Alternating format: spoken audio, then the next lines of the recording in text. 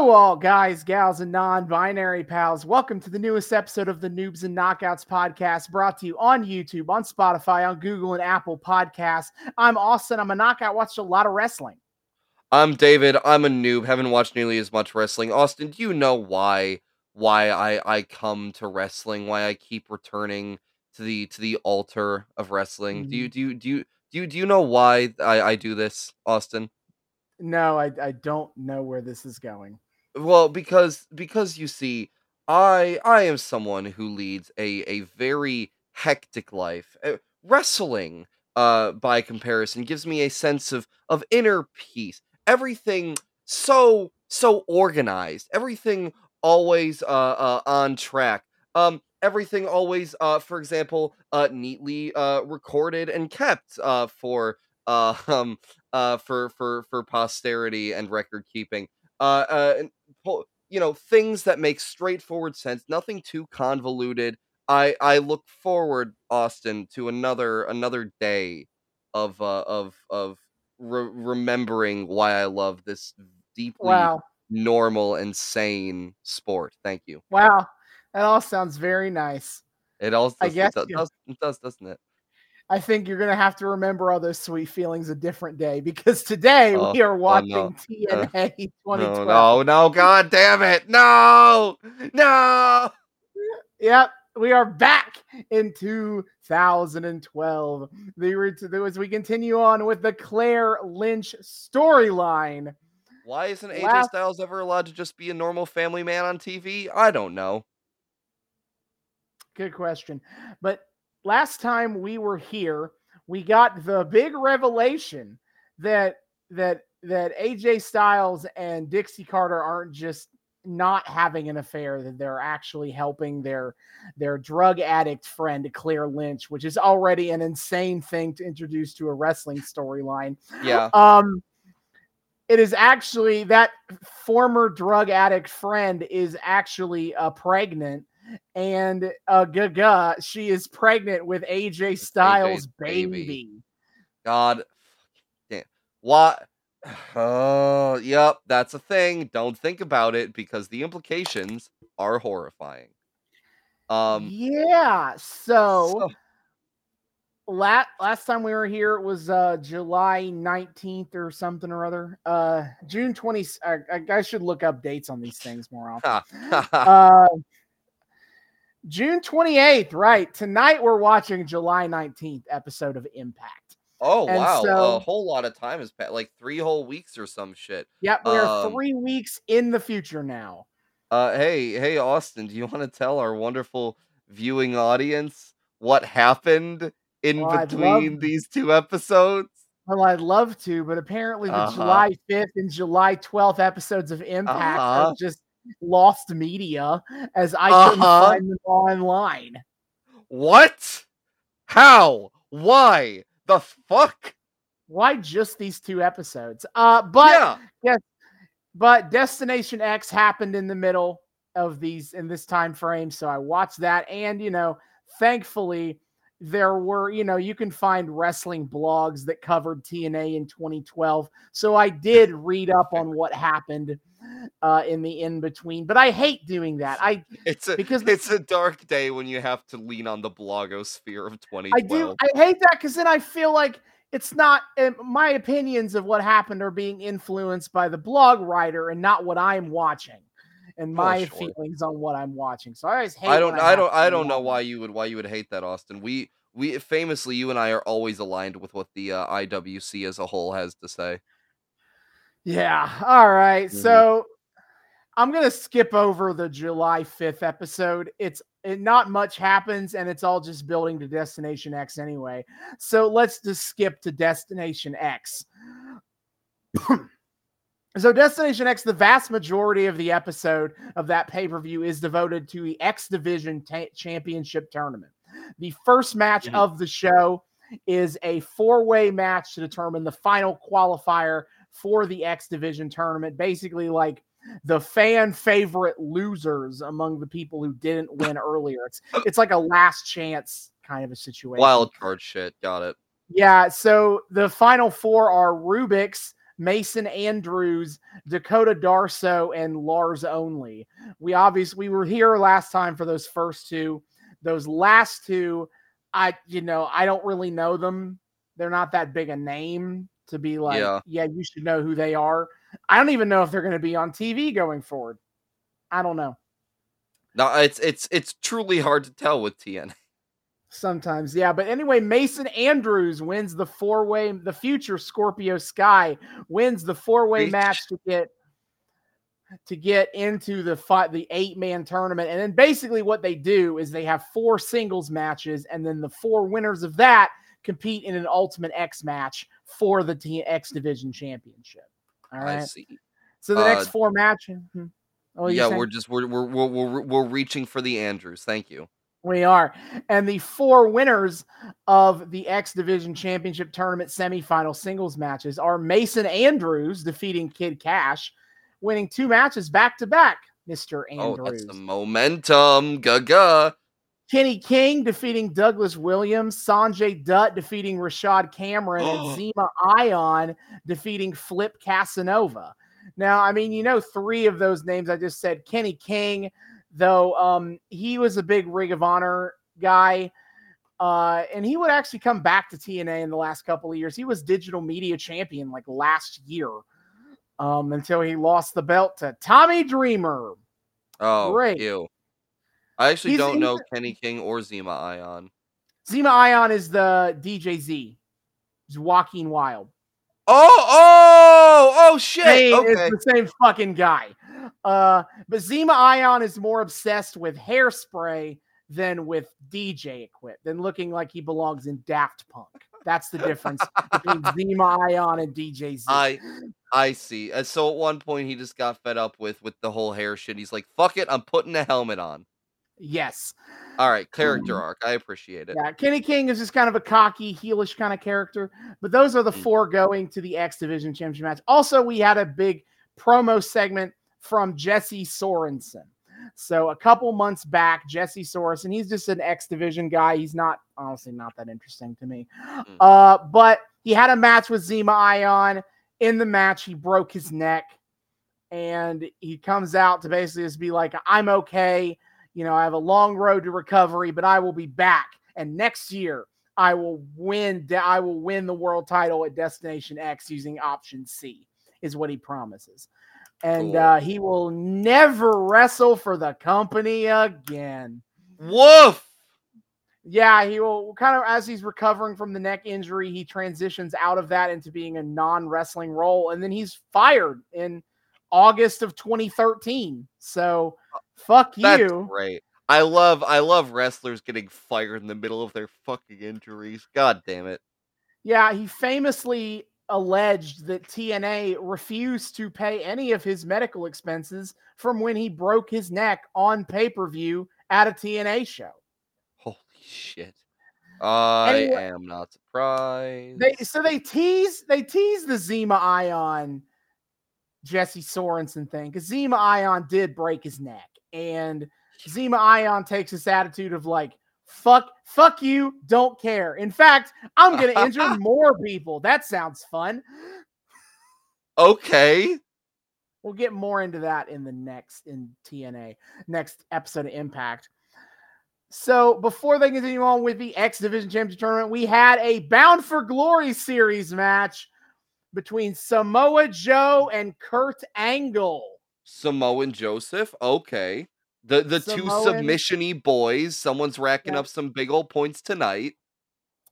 I thought about bringing out the board, but I'm actually going to wait until we cover the BFG series matches for the next episode of Impact. Yes, but Samoan Joseph wins by submission on Kurt Angle by making him pass out to the Coquina Clutch. Yes! And for a brief moment, Samoa Joe was ahead of James Storm, 37-36. Wait, fuck. Oh, I thought... Oh, shit. For some reason, I thought James Storm was at like 27 or 37 or Well, whatever. he was at like 27 last time we were here. He got up to 36 due to house show matches. You know the deal. Oh yeah, so there are just more house show matches in between. Okay. There are. I'm not going to go over the individual house show matches this time. There's too many house shows and episodes of explosion in between this time. Fucking hell. But Joe has been winning by submission a lot. He's racking up those 10 pointers. Oh my god. And for a brief moment, he was ahead. Now, James Storm did win a house show match to get back up ahead 43-37. But thank you. Joe is racking up the dubs in this BFG series. Then we had a last man standing match between AJ Styles and Christopher Daniels.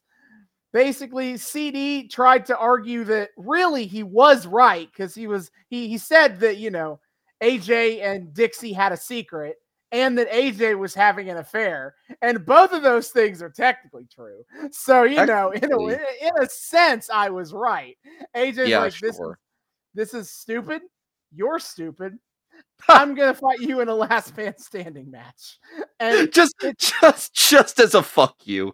He's like, I'm ending this. He's just like, you have been on my ass because you're jealous that I beat you last year at Destination X.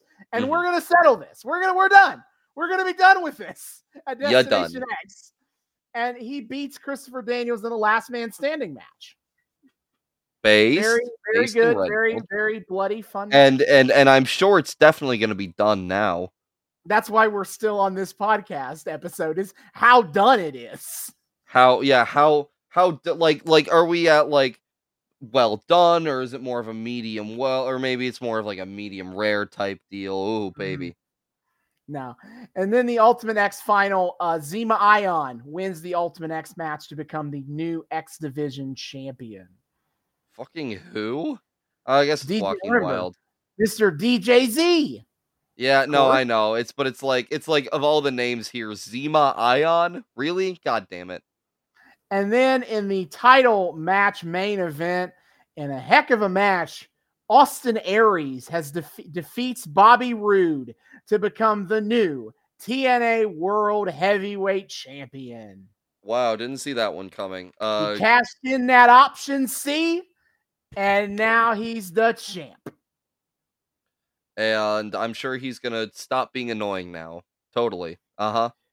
Yeah, anyway, the July 12th, 2012 episode, it opens with highlights of Austin Aries becoming, and I quote, the greatest champion that ever lived.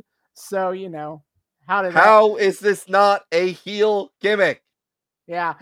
Anyway, the first match on the 7/12/2012 episode of TNA is Bully Ray versus Joseph Park. I didn't really talk about it because they kind of set it up on the 5th on July 5th, but they officially made the match an unsanctioned street fight, and Bully Ray actually got a restraining order on Abyss. So in his mind, where none of that bullshit is happening again. As we know, Abyss is a man to famously heed such formalities and etiquette. Mm-hmm.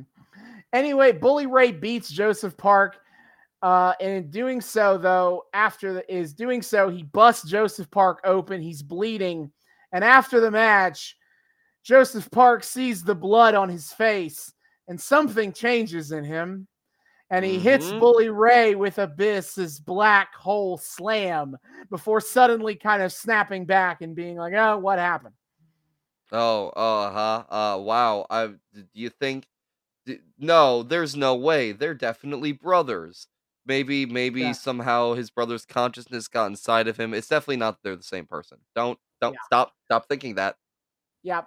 Oh, I guess I forgot to, on the 7/5 episode, Hulk Hogan was given 2 playing cards from the mysterious masked men, an ace and an 8, kind of confirming the name of the stable, Aces and Eights. Now they know who that is. Wait, that's such a fucking dorky way to announce your stable.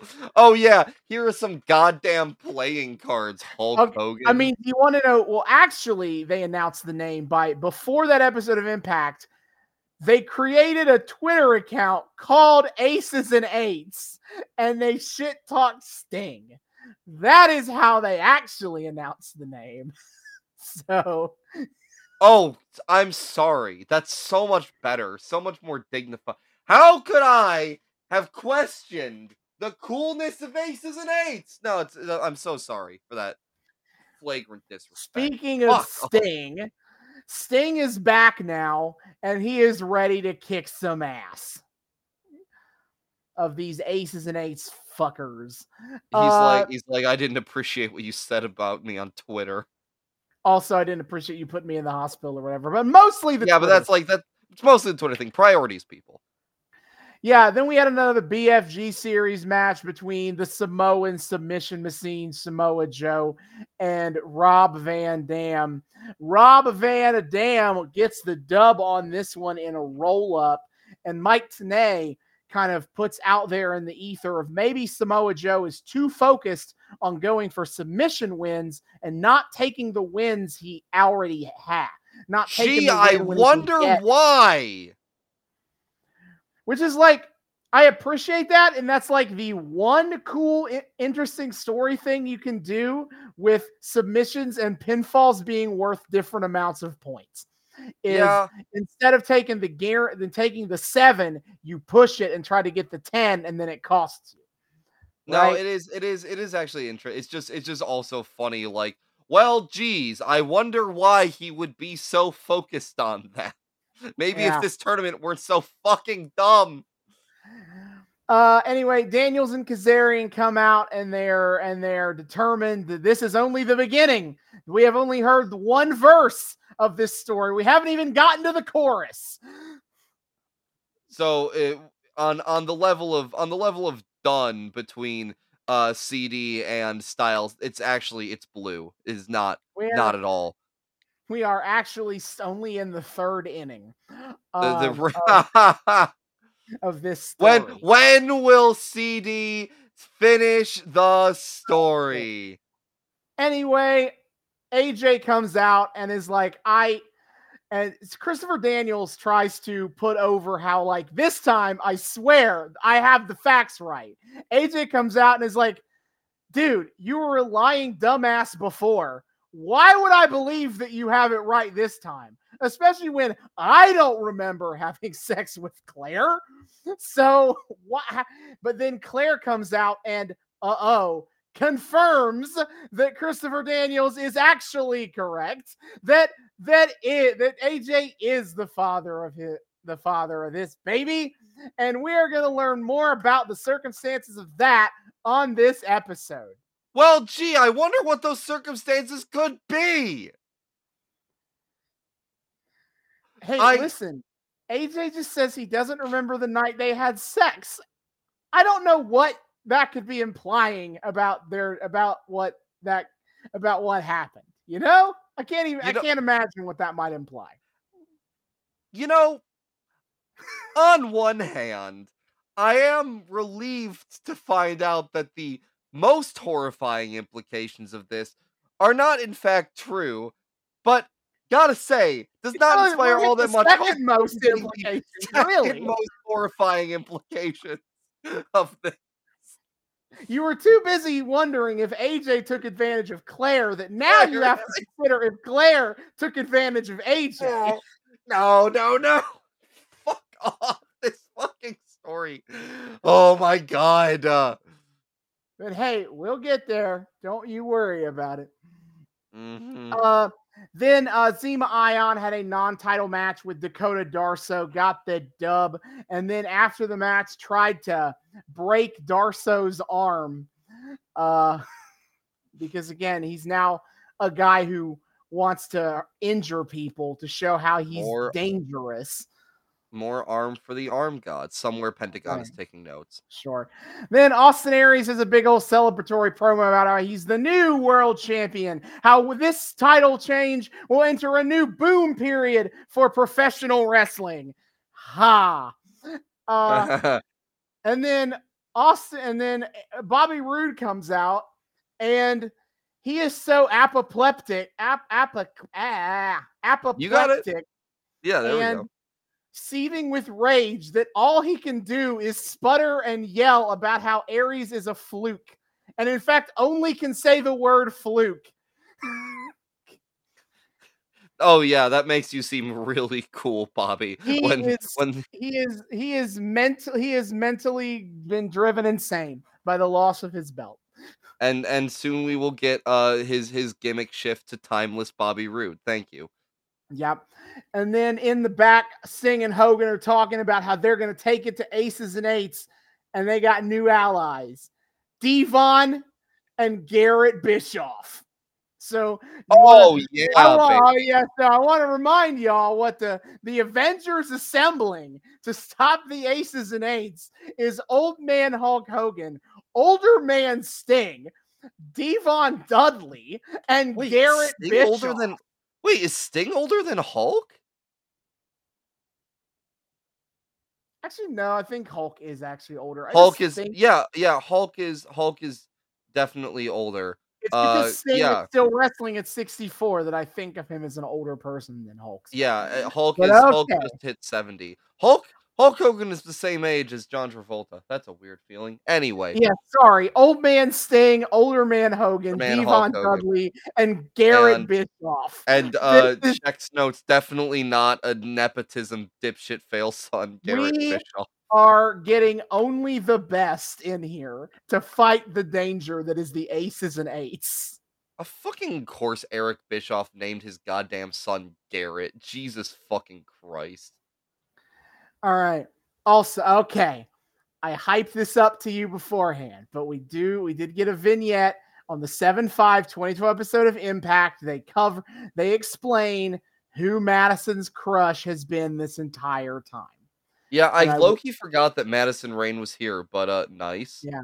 And I would play a guessing game with you if I thought there was any chance you could possibly guess it who this would be talking about. I could not in a million years. Earl Hebner. What? Yep.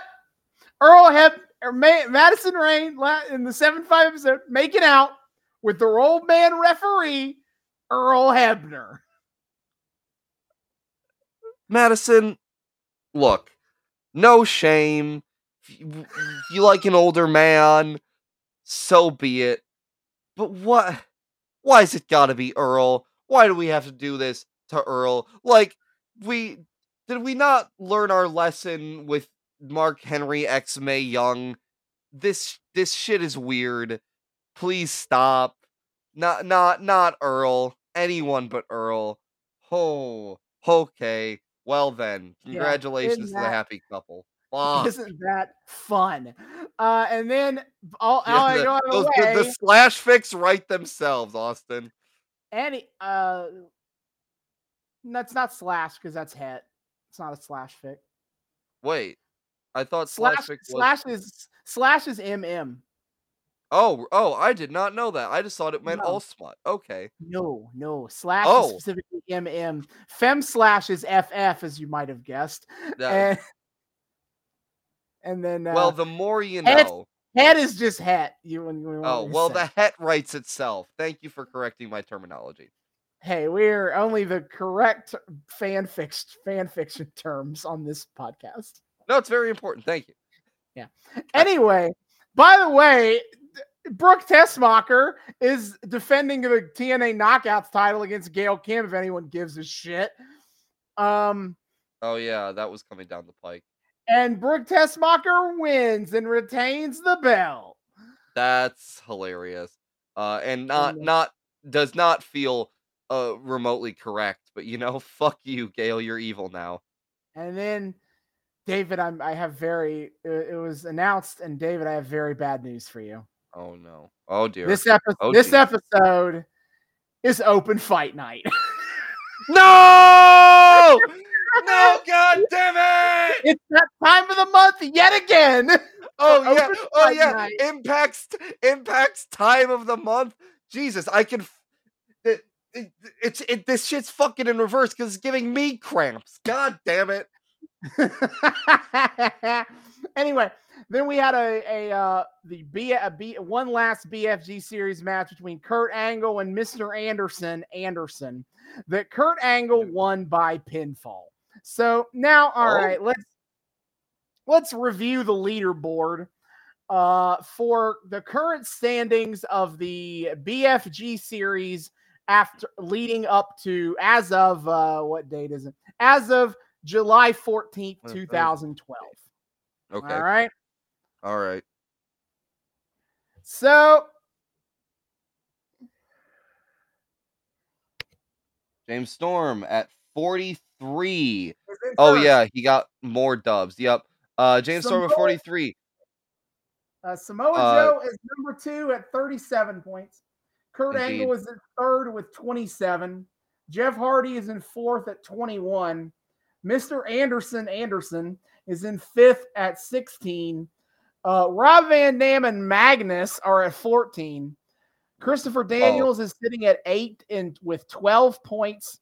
AJ Styles and D'Angelo De Niro, the Pope, are at 7. And Bully Ray and Robbie E still have 0. Based.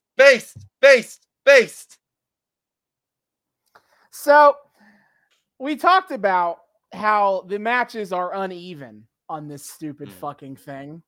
Wikipedia assures me that that unlike last year, where they did not do a proper round robin. No, one guy had 20 matches in the BFG series last year. Oh yeah, that's and he fair. came in fourth. So what did you fucking? Oh well, there's the proof in the pudding that it's fine for this shit to be so messy. See, it doesn't inherently advantage people. Fuck off. So Wikipedia assures me that this time they all are in order. Okay? That that everybody has the same number of matches by the end. The shit? How many house shows does Robbie E how many house show Robbie E matches do they backload onto this thing? Jesus. A lot. He's pretty much exclusively losing on a house show matches. But anyway, they can claim that, and we'll see. But I'm keeping track, and I will. Out for me. And so far, wrestlers have had between 7 and 3 matches in the BFG series. The real fun thing is how many of them actually happened on TV. I'm not counting that. We're not going that deep in the analysis. Kane. But for fun, take a guess at the 2 wrestlers who have had 7 matches so far. Probably James Storm and Samoan Joseph. James has only had 6. Oh yeah, no, it's Storm and Aries. Probably Joe and Angle then. Angle also only had 6. It's Samoa Joe and Mr. Anderson. Really? Mr. Anderson right now is 2-4-1. He had a draw in his 7 matches. So he's at 16, but that's just because of volume of matches at this point. And then Joe is 4-3 with 1 pinfall win and 3 submission wins. The actual winning record.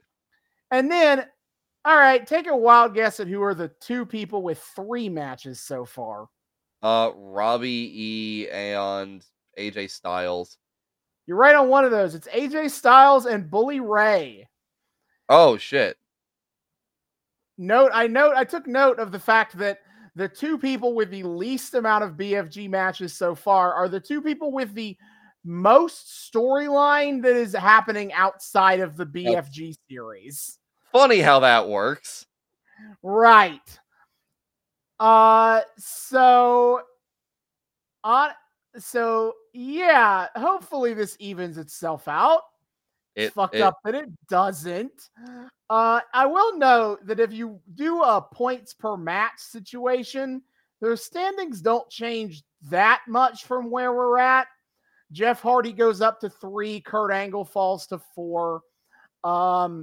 Mr. Anderson falls all the way to 9th if we're including points per match.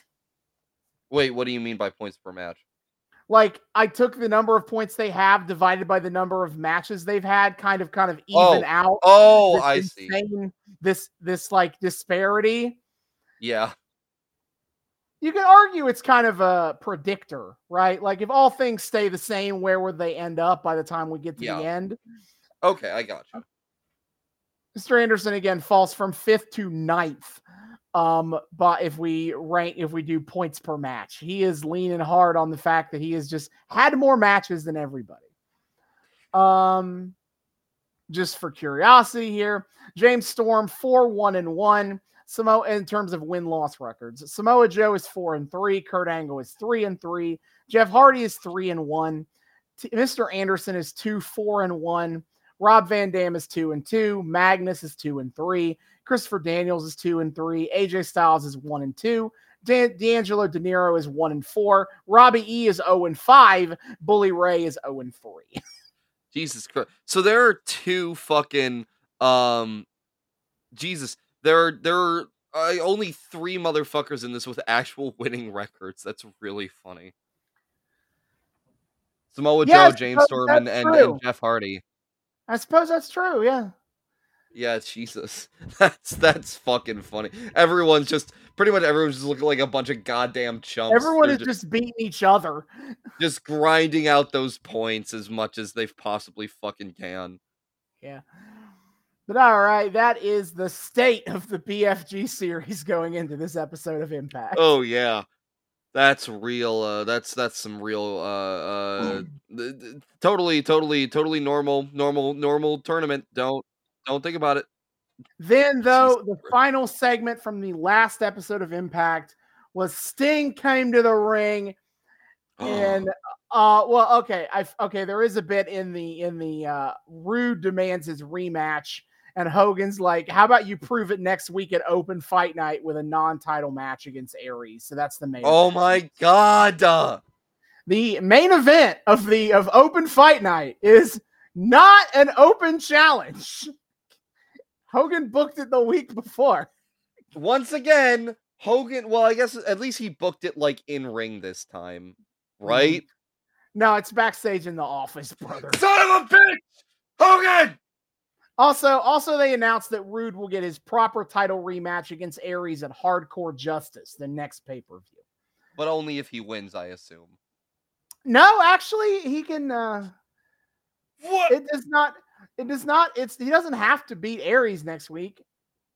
This is just, proving he's a better man. I loathe non-title matches and title feuds so fucking much. Okay. Anyway, okay. Booker of the year. Anyway, Sting comes to the ring. He's got his fucking bat, and he's like, I'm ready to beat some ass with the aces and eights. And he's like, who else is coming to help me out? Hulk Hogan. And the music hits, but Hulk Hogan doesn't come out. We cut backstage, and Brooke Hogan is in Hulk's office. Hogan is holding his leg. The aces and eights have taken out Hulk Hogan. Namely his leg. How's he supposed to drop it on people? Yeah. This is officially the point where they write out Hulk Hogan to go get back surgery. Really? Where the aces and eights have taken out Hulk Hogan. And then, then they show up and beat Sting's ass in the ring as well. But the big shocking twist here is now there's 5 of them. Before, when they attacked Sting before, there was only 3 members of the aces and eights. And now there's 5. There are 4th and 5th men? Jesus. Oh, no. No, don't you call this an NWO ripoff. Yeah. So, Hogan has been defeated already. He has already been taken out of the plot here. Eliminate the leg. He can't drop it on us if it's not there. That's true. And then, and now how many members of the aces and eights are there? Now we don't know. Like, we thought it was just the 3 guys, but now there's more. And when will we find out who any of these men are? It will be a while. I don't even know if we'll get to that in this arc, actually. Wait, that's really funny. They actually stretched this baby out for a long time. The way it's been described to me is that the first 9 months of Aces and Eights is awesome. The last 9 months sucks. I'm glad it's only 9 months. Or it's only 18 months all told. I thought Aces and Eights were like a very perpetual cancer in Impact. They're a very long, all things there. Also, by the way, I was trying to look up this storyline to get the dates right on when they start revealing members. And it's revealed to me that actually Aces and Eights has a meaning besides just kind of thinking they sound cool. It is known as the dead man's hand in poker. Oh, okay. When you have 2 8s and 2 aces. Why is that the dead man's hand? I'm not reading the definition of that. All right. Okay, fair enough. That's just what it says. It's called the dead man's hand. So, alrighty. The symbolism. Well, now I gotta look that up. Anyway.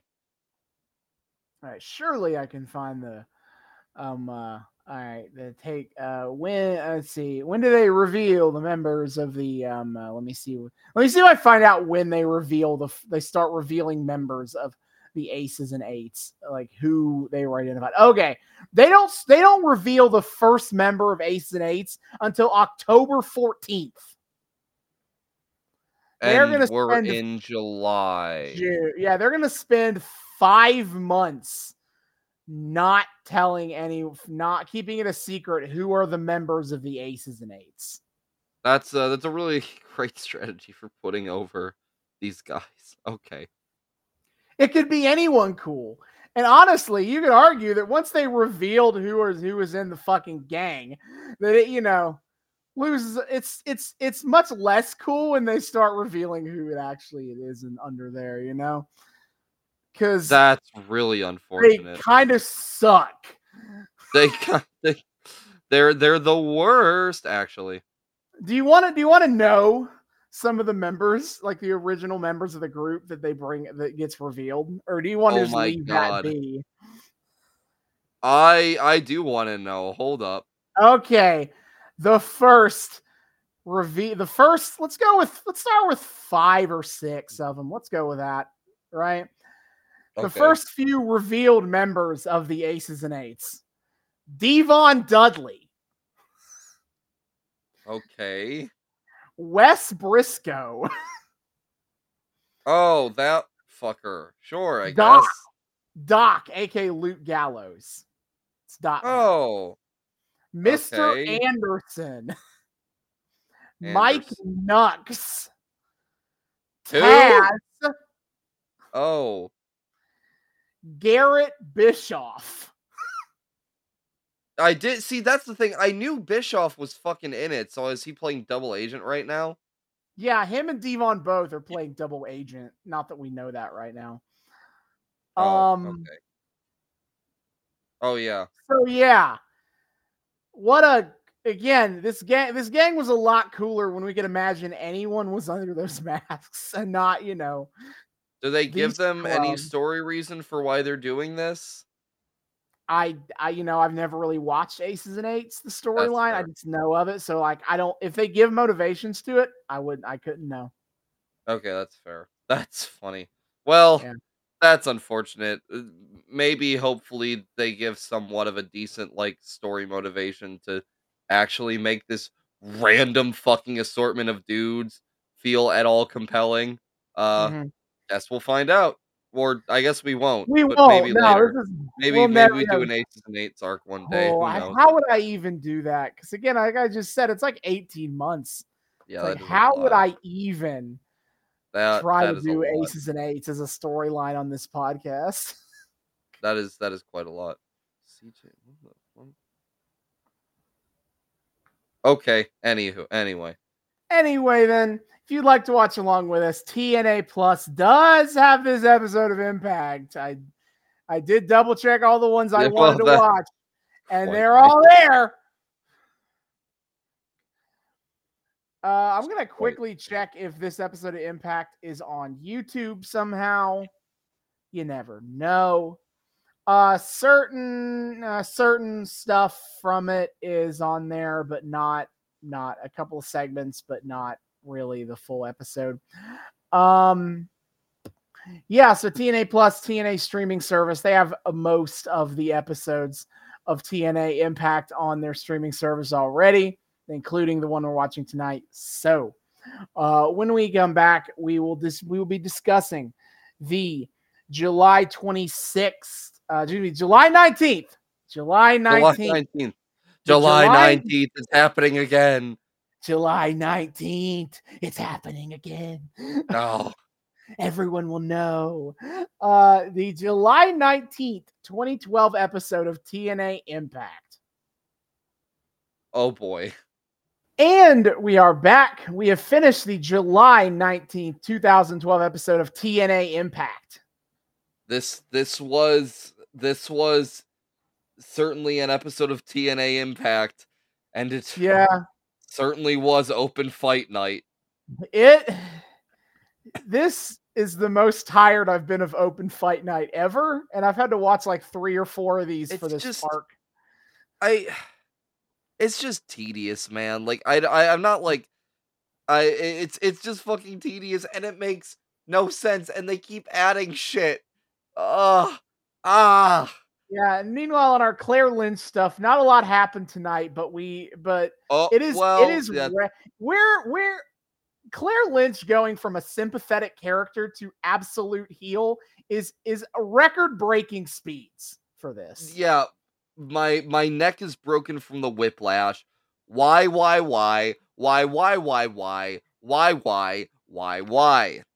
Mm-hmm. And I ask again, why? We'll get there, but holy fuck. We'll get there. We open the show after the, last time on previously on Impact, which I want. No. Speaking of the Claire Lynch heel turn, I want to point this out from previously on TNA Impact. We get a clip of Christopher Daniels confronting AJ Styles with the truth, and we have Claire Lynch on mic screaming, "You are the father of this baby, AJ!" And then the fucking epic voiceover announce guy goes, "Is AJ Styles the father of Claire's baby?" She just said that, brother. Jesus fucking Christ, pay attention. They are trying to make you think that she might be lying, just by association with Daniels and Kazarian. A, no. B, the fact it's just the fact that it's after she screams, "You are the father of this baby," and the guy goes, he doesn't even put emphasis on it. He just goes, "Is AJ Styles the father of Claire's baby?" Right, right after she say it. Thank you. She did just say it. Just, like, whoa, like, fuck you. Are you calling her a liar just because she's a drug addict? Sir? What's the product, guy? She already addressed this. Yeah, this is Now I don't watch a lot. Now I haven't been watching TNA recently, but this whole baby thing sure seems like it came out of nowhere and was randomly booked. I'm getting a lot of questions about my AJ Styles as the father of Claire's baby shirt that is answered by my shirt. Damn. That's crazy. Yeah, I don't fucking know where that could have come from. That's a great and very valuable question to ask. Fuck. Anyway, Taz and Tenay opened the show to update us on what happened with Hogan last week. Hogan, he fractured his pelvis. They broke my penis, dude. And which, thank you for showing us an up-close picture of Hogan's surgical staples 3 separate fucking times. Oh, yeah, right there on his pelvis, we're so close to bare-ass Hogan here. But, woohoo. Also, I didn't realize we were in Joker Sting era. No, we're not. Joker Sting is almost exclusively a main event when he's feuding with I thought Hogan. When he's feuding with Hogan, like he was like in Joker Sting makeup though. Like it looked like his makeup was more Joker Sting-esque. Maybe I didn't really notice it. Maybe he added a line or two here, but like proper Joker Sting is like very specifically for his feud with Hulk Hogan. Okay, that's fair. And like next year, or no, that already had happened. I was gonna say Bish that had already Joker Sting has already happened by now. Okay. Yes. So rip in peace, Hulk Hogan. Except not actually. He's recovering. Yeah, and nobody's here running the fucking show tonight. Hogan is Oh, gone. oh, Sting we'll is get gone. to. Oh, Dixie is we'll get to gone. that. We will. They have a line. Yeah, they have a fucking line. This is a little bit further, like into the goddamn show. But like they mention how there is like no authority figure in the building, which they mention, general manager Hulk Hogan, they mention Brooke, they mention Dixie's off, President Dixie is off in NYC. Um and also they fucking they mentioned Sting too, but they didn't mention what the hell Sting's title was. Unlike everyone else they listed, they're just like, "Oh, and also Sting's gone." So like, We're getting the does line he of have success. We're getting the line of secession does he here. have a back On does he have a TNA. backstage role in kayfabe at this I point? think his role is being bros with Hogan. Yeah, Um, okay. So also random guy who just is one of the most veterans of the company is also not here, I guess. yeah. Sure. I get that Dixie Carter probably can't just easily reschedule like big meetings with network executives, which is the With excuse they give Spike for why TV. she's not here. But it's really funny that Dixie Carter surely saw what happened last week with Hogan. Knows Hogan's not going to be there, and it's like, yeah, I'm still going to leave and go to New York. How is there not more of a line of succession? I don't understand. How are there not more motherfuckers to run this shit? I don't know. I guess it's a good thing it's open fight night because the matches more or less book themselves. So, Oh okay. yeah, we can just fucking just let the 5-year-olds run the asylum. Uh they'll be fine. Nothing bad ever happens when a bunch of beefed up dudes are left to their own devices for a few fucking hours. Oh yeah, it'll be great. This is fine. It's fine. It's fine. Shout out to the Absolute Legion. Speaking of letting the fucking 5-year-olds run the asylum. Shout out to the like utter legion of 13-year-old white boys we get in the front row who just look like they're having the time of their goddamn lives. They're all in wife beaters or some shit. They're fucking like flexing their goddamn like twig muscles. They're drunk on non-alcoholic beer, I'm sure.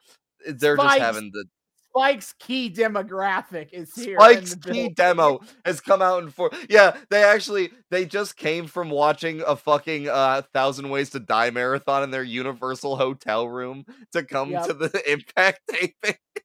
Yeah. They're not even going to Universal. They just came here for the Impact. They just true. That's fucking true. Well, they would go to Universal if there was a 1,000 Ways to Die episode on like dying on a roller coaster. They'll be like, bro, I wonder if I can do that. Yeah. But that's the main attraction here. Anyway, James um, Storm comes out to open the show. which we learn that apparently now that it is once again open fight night for some ungodly reason, and now that we are a decent way into the BFG series, apparently the wrestlers with the highest point totals get to make the first call outs. What? Why do we Let me not see the very like obvious fucking exploit here? And also how in the fuck do we end up with a round robin with open fight night happening multiple times over the course of the BFG series with dudes able to pull shit like this? What the fuck? I guess it's supposed to be like honor system that you can't challenge anybody that you haven't already challenged. That I did that I did I did check the scoreboard and they did, and like the top accounting for who get like the top 4 people that were available to make a challenge made a challenge. So like I yeah. missed that on commentary, but that does bear out with who called out Yup. people tonight. Yeah. This shit Um is so fucked. And I'll get to more on it later. Yeah, so anyway, Storm comes out here and he wants to address a few things real quick. James Storm does the WWE opening Raw promo where you recap everything going on in the storylines right now. Treat every episode as if it's someone's first. Yeah, the opening exposition promo. He congratulates Aries for winning the belt, and he's like, "Well, I'm still in the lead here in the BFG series, and he's on the fast track to Bound for Glory." But he does call out Bobby Roode because he's like, "Me winning the world title, that's business, but beating you, that's personal." Yes. Wants to kick the crap out of him. He calls out aces and eights. He's like, they're running around here like it's the Wild Wild West. But I know it's not the Wild Wild West, because if it was, I think the cowboy would have a sheriff's badge. So yeah, he's very upset that he can't do police brutality on the aces and eights. Just because your gimmick is a cowboy doesn't mean you're most qualified to be the sheriff, James. Last I checked, that does not immediately confer any kind of knowledge in the criminal justice system, Jimothy. But he's like, well, I don't have a badge, but I got something that you guys don't have, which is a pair of balls, because I don't attack people from behind. Also, why is a lack of a badge stop? Well, I guess. Hold up. He's now begging the question of why the fuck nobody else in power does anything about the aces and eights clowns. Somebody should get a sheriff's badge, because clearly nobody's doing anything. If he needs a badge to deal with it, that implies that people with badges have the power to deal with it. Hey, Dixie. What? Dixie, why? Get over here. Too busy meeting with Spike executives. Can't do anything. Can't hear you. Oh no, she's got AirPods in. And then, he wishes Hogan well and all that. The most aggressive get well soon I've ever heard. He's like, Hogan, brother. I guess he's fucking Southern. Hogan, brother, get well soon. Like, Jesus. Yeah. Okay, James. Fuck, I'll try. So James Storm is like, well, I got the saying for the BFG series, and that he's got the saying, don't fight the cub, beat up the lion, which is a terrible saying. If given the choice, fight the baby lion. Don't fight the adult lion. What kind of stupid saying is that? Well, I mean, you could get blindsided by how cute the cub is and find yourself unable to fight it. With it's the baby Hitler question. So maybe he does have a point, just in a weird way. So anyway, his point is that he wants to challenge. He wants to fight the measuring stick in TNA, and the one man who is that measuring stick, the greatest wrestler to ever step foot in the ring, Kurt Angle. He calls out. I was like, oh shit, that would actually be a really cool match to see. It would. Probably would have banged. It would. Probably would have. The music hits, and nobody comes out. And they're like, okay, well, geez, I wonder what this could. They're like, let me try that one more time. They hit the music, and nobody comes out. And James Storm yells at the camera guy to go back there and figure out what the fuck is happening. Why is that the camera guy's job? I don't know. But the camera guy... Because we got to get the footage. We do get a cool shot of they go to the cameraman's perspective, and and we watch him walk all the way up the ramp and go backstage to find... He's just holding the camera in proper position the entire time. Doesn't put it down. He's just still going. But no! Kurt Angle has been beaten down backstage by the aces and eights. Oh, God, what the fuck? One guy's like, aces and eights, motherfucker! And they beat him with a lead pipe. And I guess that's just it. James Storm isn't allowed to make another challenge. Yeah. Which again, how the fuck does this end up as a whatever? No, I guess they'll make it up on a house show or something. I don't know. They'll make it up later down the line. But for now, James Storm is just up Shit's Creek. And that plays a part in where the standings are at the end of the episode. He didn't get to have a match. I didn't think about it that way, but yeah, you're entirely fucking right. But whatever. We cut to commercial. And when we come back, out comes Samoa Joe. I guess James Storm has just accepted that his one call out didn't work. So you need to get the fuck out. You're done for the fight night. You get one. And that's it. It's not open fights night. You get one call out. And if it doesn't happen, you're just fucked. Get out of here. Then fuck you. Get the fuck out. Get the fuck security. Yeah. So rip in pieces. Samoa Joe comes out and, well, hey, howdy, uses the exact fucking exploit that I realized as soon as they announced the highest ranking people can challenge, because he doesn't call Challenge out the a jabroni. he doesn't call out a fucking Kurt Angle tier motherfucker. He calls out the Pope, which, the Pope dicked on Bully Ray, and for that I thank him. But the Pope here is, in terms of, He does. jabroni levels, is Samoa Joe does claim it's because I've always had problems with you. But I mean, he's had problems with X. Kurt Angle before.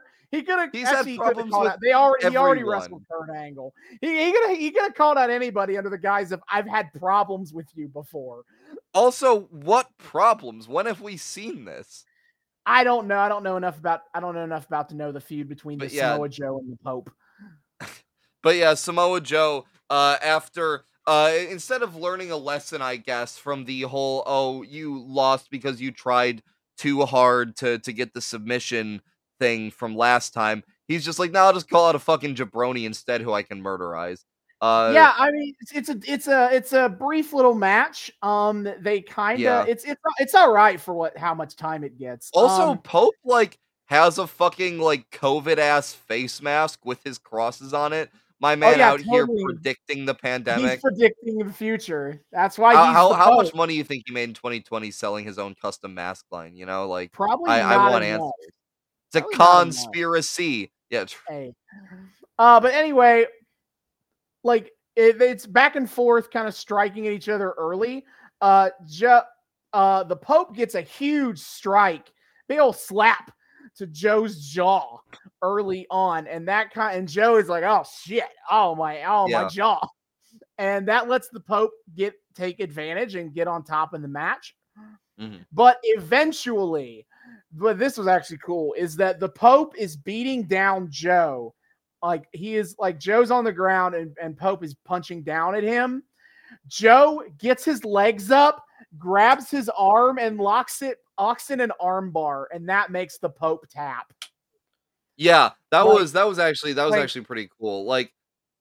For a guy called the Samoan Submission Machine, we don't actually see a ton of variety of submissions from Joe. It's mostly the chokehold, the Coquina, the future named Coquina clutch. So it was really cool to see Joe win with an unusual move in a way that makes him look smart and opportunistic. Oh yeah, as a wrestler.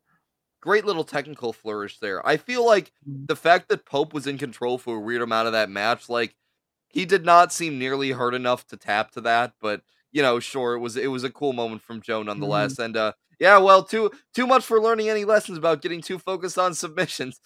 Nothing was learned. It's fine. He'll just tap out the bottom half, and then it's yeah, fine. And then we're good. That's the real lesson: is don't focus too much on submissions. Just focus on submitting the easy guy. Yeah, the easy dubs. Yes. But Joe gets a submission, and he has now taken the lead on James Storm with 47 points. Yeah, that's crazy. So Samoa Joe is now at the top after James Storm got dicked out of his match with Angle. Yeah. Rip in then peace. After the match, we cut to earlier from today when Bobby Roode is coming into the building. He is accosted by some interview guy who asks him, "Hey, you were the last person to see Hulk Hogan before he got jumped by the Aces and Eights. You got any alibi for that?" Bobby Roode responds with the correct point of I am not the only motherfucker around here who has problems with Hulk Hogan. Which true. But I kind of did enjoy they spent an episode trying to it's a cute little red herring of maybe Bobby Roode is behind the Aces and Eights. Correct. I do appreciate that. Yeah. But he is utterly fucking correct that he is most likely not the only dude here who has problems with Hulk Hogan. Why are you telling me? But then they do ask about Aries, and he's like, I go, "It's a fluke. It was a fluke, and I'm gonna prove it tonight." He starts freaking the fuck out. The fluke freak, as we like to call it. Yeah. And then Jeff Hardy's music hits. And he's like, "Hello to my creatures." He calls his fans the creatures of the night. Yeah, it's cute. I actually, man, his fucking eyelid eye makeup thing is actually really cool. It's a cool effect. Yeah, it fucking works. So he's like, I got somebody in mind I want to call out, but we will never know what he would have said because out comes Robbie E with Robbie T. Which And I have two rule questions about this. First, no, Robbie E, you are in fact losing the BFG. By the rules of tonight that were established, you don't get to make a call out before Jeff Hardy. And also, I feel like it should probably be against the rules of open fight night that you crash somebody else's call out. Nobody is here to enforce the rules tonight. Oh, true. Yeah, it's anarchy. Oh, Jesus. As Taz said later, total nonstop anarchy. Stop He did use that which phrase at the end of the episode. thank you, Taz. Anyway, so Robbie E's like, it's clear that everybody is ducking Robbie E. I'm looking at his record, and I don't think anybody is ducking Robbie E. I think he is the one who's gotten thoroughly ducked right in the face. Thank you very much. So he says he calls out Jeff Hardy, and there's nothing Jeff Hardy can do about it, which I guess by open fight night rules is correct in that any call out is legally binding. But his call out should be invalid because it's against the rules. But there's no rules higher on open fight night than all call outs are legally binding. So oh my God. Well, more importantly, Jeff Hardy is he's just down for fucking whatever. So he's like, yeah, fuck it, I'll fight you. He's like, I guess I had to wrestle this guy eventually anyway. So yeah, sure, get it out of the way. Let's just get this one out of the way. It's too short for me to really have anything interesting to say about it. At one point, Jeff Hardy's going to the top turnbuckle, and Robbie T pulls him down, he pulls him down, and you see Jeff Hardy fucking flop nasty style. That was crazy. I was like, that man just fucking died. And then Robbie T's like, I didn't do nothing. I'm standing here menacingly. This incenses Hardy, who just basically says fuck the match and just goes to try and murder Robbie T. And then you can tell this is a match that's going to end in a count out because the ref counted at a normal pace. I know. The Jeff Hardy loses in the fastest fucking count out I think I've ever seen for the sake of, I guess, establishing the beginning of a feud with Robbie T, which and also an excuse to give Robbie E any points at all, I guess. Why would you? But whatever. Jeff Hardy ripped his shirt off and started choking Robbie T with his shirt. Yeah. But whatever. Robbie E gets his first 5 points. Congratulations. You are no longer in last for now. This episode is a real L in terms of shit like that. Yeah. But then in the back, we see a young man, the next gut check challenger, Sam Shaw. Which it's funny because I wrote a /S note about I'm sure this will work out great for this guy, which has now multiple meanings after watching the episode. Yeah, but this is, I think we talked about this when we went through the history of BFG. We talked about this, but this is the future Dexter Lumis. Oh, fuck! Wait, so I guess it does actually kind of work out for this guy. He is absolutely one of the more successful gut check challengers in history. Wait, that's crazy. It's crazy that that's because he's just some guy here. He is so aggressively just some fucking guy. He does not look anything like the man Dexter Lumis becomes. He almost looks like he's doing a slightly more unhinged John Cena cosplay as he comes out in the long jorts. I do see that. I see that with his weird jorts combo here. And the spiky hair, Cursed alt universe John Cena is Sam Shaw. But before we get to that, don't you want to see another music video? No, hold on. Wait, is this when they did the music video? Yes. This is the fuck when they did. Okay. From good old September morning. You can bet. Let me look at this. You can bet I didn't do any prior research into these fuckers, but I guess now, since if we're going to talk about it, I will look it up. I do. Before the Fall by see if I can. It's not on Wikipedia, so that doesn't. So it's like I don't want to try to open a YouTube video that says TNA Hardcore Justice 2012 just to see the title. Is this the official title? Is this the official song for the next pay-per-view? Is that what's going on? Yes. Before the fall by September morning.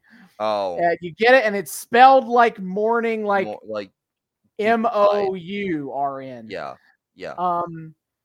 September morning. They are an alt metal band that incorporates a transmedia dark culture project created by Emily Lazar and Mark Silvestri. That is me. That's what I read on the Wikipedia. Well, good for them.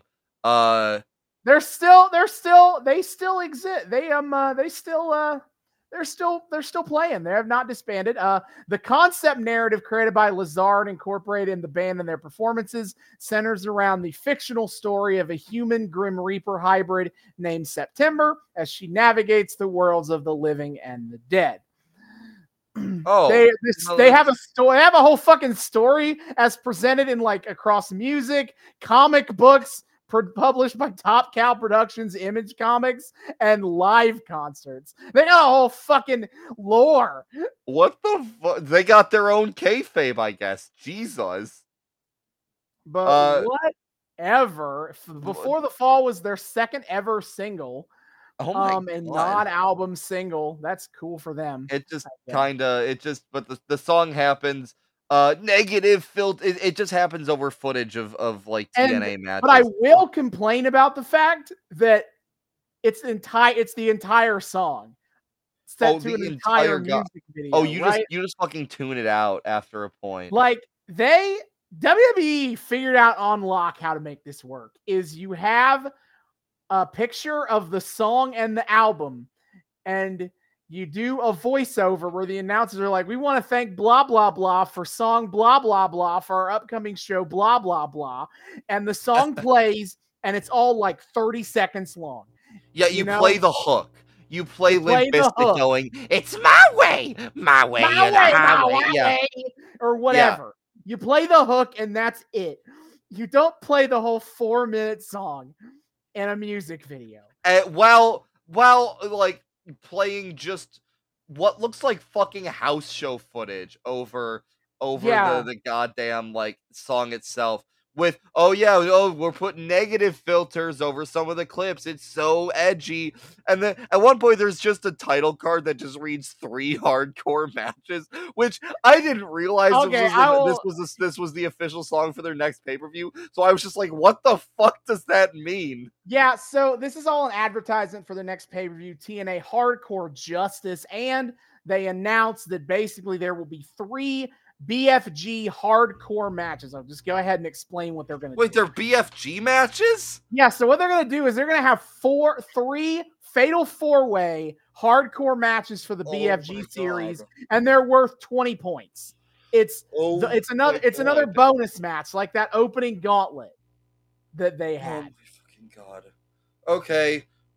Cool. I guess. So we now know that Hardcore Justice is these 3 Bound for Glory matches and Aries and Roode.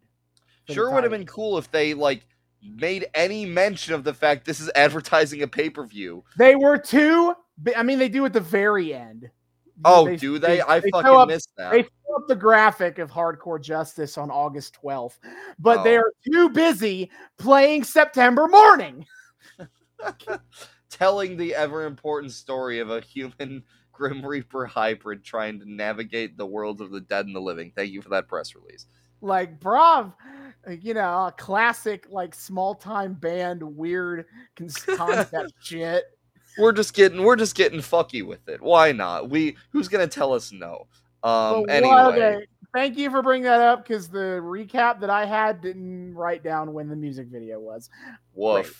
So that happens, and then we cut backstage to ODB, who is on her phone trying to call her husband Eric Young, like, "What the fuck? I sent you for beer and chicken wings months ago. What the fuck?" Months ago. And this was really funny to me though, is she's like, are you on your way? And he's like, and you can hear him be like, yeah, I'll be there soon. And you can watch Eric Young walking up behind ODB on the phone. Yeah, she somehow just doesn't notice this. But he pops up and she's like, where have you been? And he's like, well, I went to go do that thing, went to go get the beer and the fried chicken, like you said. But then these dudes came up to me in a van and he just went on he just like suddenly was on a fishing show on the Discovery Channel. I assume this is like real. I assume he was actually. I assume the fishing show is real, and they wrote him Eric off Young, TNA special host of this like random ass fishing show. But Eric Young just got in a white van, and it was like, hey, do you want to be on a fishing show on television? It has fucking free fish spray painted on the side. Yeah, absolutely insane that happened. I have to say, Eric Young and ODB actually seem like they have a really cute on-screen dynamic, which is cool. Sure is a shame their storyline is dog shit. That's also true. And also, I don't think they were ever married IRL. I'm pretty sure this is just of course kayfabe. No, this is just kayfabe. Totally. Which is a shame, because again, they seem cute. But yeah, this is fucking weird. But ODB is like, okay, great. Glad that I know where you are, but seriously, go get the goddamn beer I asked about. Right away, honey. Yep. So and he's off like a shot. That is that. We get a vignette recapping the Claire Lynch stuff, and we cut backstage to Daniels and Kazarian talking about how they finally proven what a scumbag AJ Styles is, and Daniels has yet another apple teeny. Yeah, does he just have his own personal apple teeny bar in the Impact Zone? I guess that's the gimmick. Keep apple teeny like ingredients in his fucking locker. I don't know, man. That's the gimmick. Is he's got apple teeny. He's just gonna keep drinking that. I've seen wrestlers build personalities around weirder things. But yeah, they the fucking Kaz is like AJ Styles needs to man up and own up to his mistakes. And the cameraman's like, so Claire says she has proof that the baby is AJ's. Do you know anything about this? They're like, nah, man, we just say shit. No, man, it really feels like they kind of just accidentally like back-ended their way into a real scandal. I know. They're like, oh, we only know what Claire told us, so I guess Claire's talking to them now because she's evil Claire, now or whatever. Yeah, this is so. I absolutely need, and by that I mean I will never get, but I absolutely need the through line of like, at what point, like, why did Claire decide to go to Frank, Daniels, and Kazarian after the reveal that she was pregnant with AJ's baby? I could understand not, because AJ's denying it all, so I could understand trying to find another person to help you get the story out there or whatever. Yeah. Why go to them, who have been pains in the ass of everybody for months? Like, they're dicks. I thought you were family friends with Dixie, and they've been trying to ruin Dixie's life, even if they were completely wrong. Well, because the angle they seem to be going for is like, I don't know, like Claire being preemptively indignant that AJ won't pay child support or something. But you see, I could get that motive. I could get that motivation of it. But it comes the fuck out of nowhere. And also, what? The baby isn't even born yet. Yeah, and like, what was the plan? Like, were you ever gonna bring this up to AJ?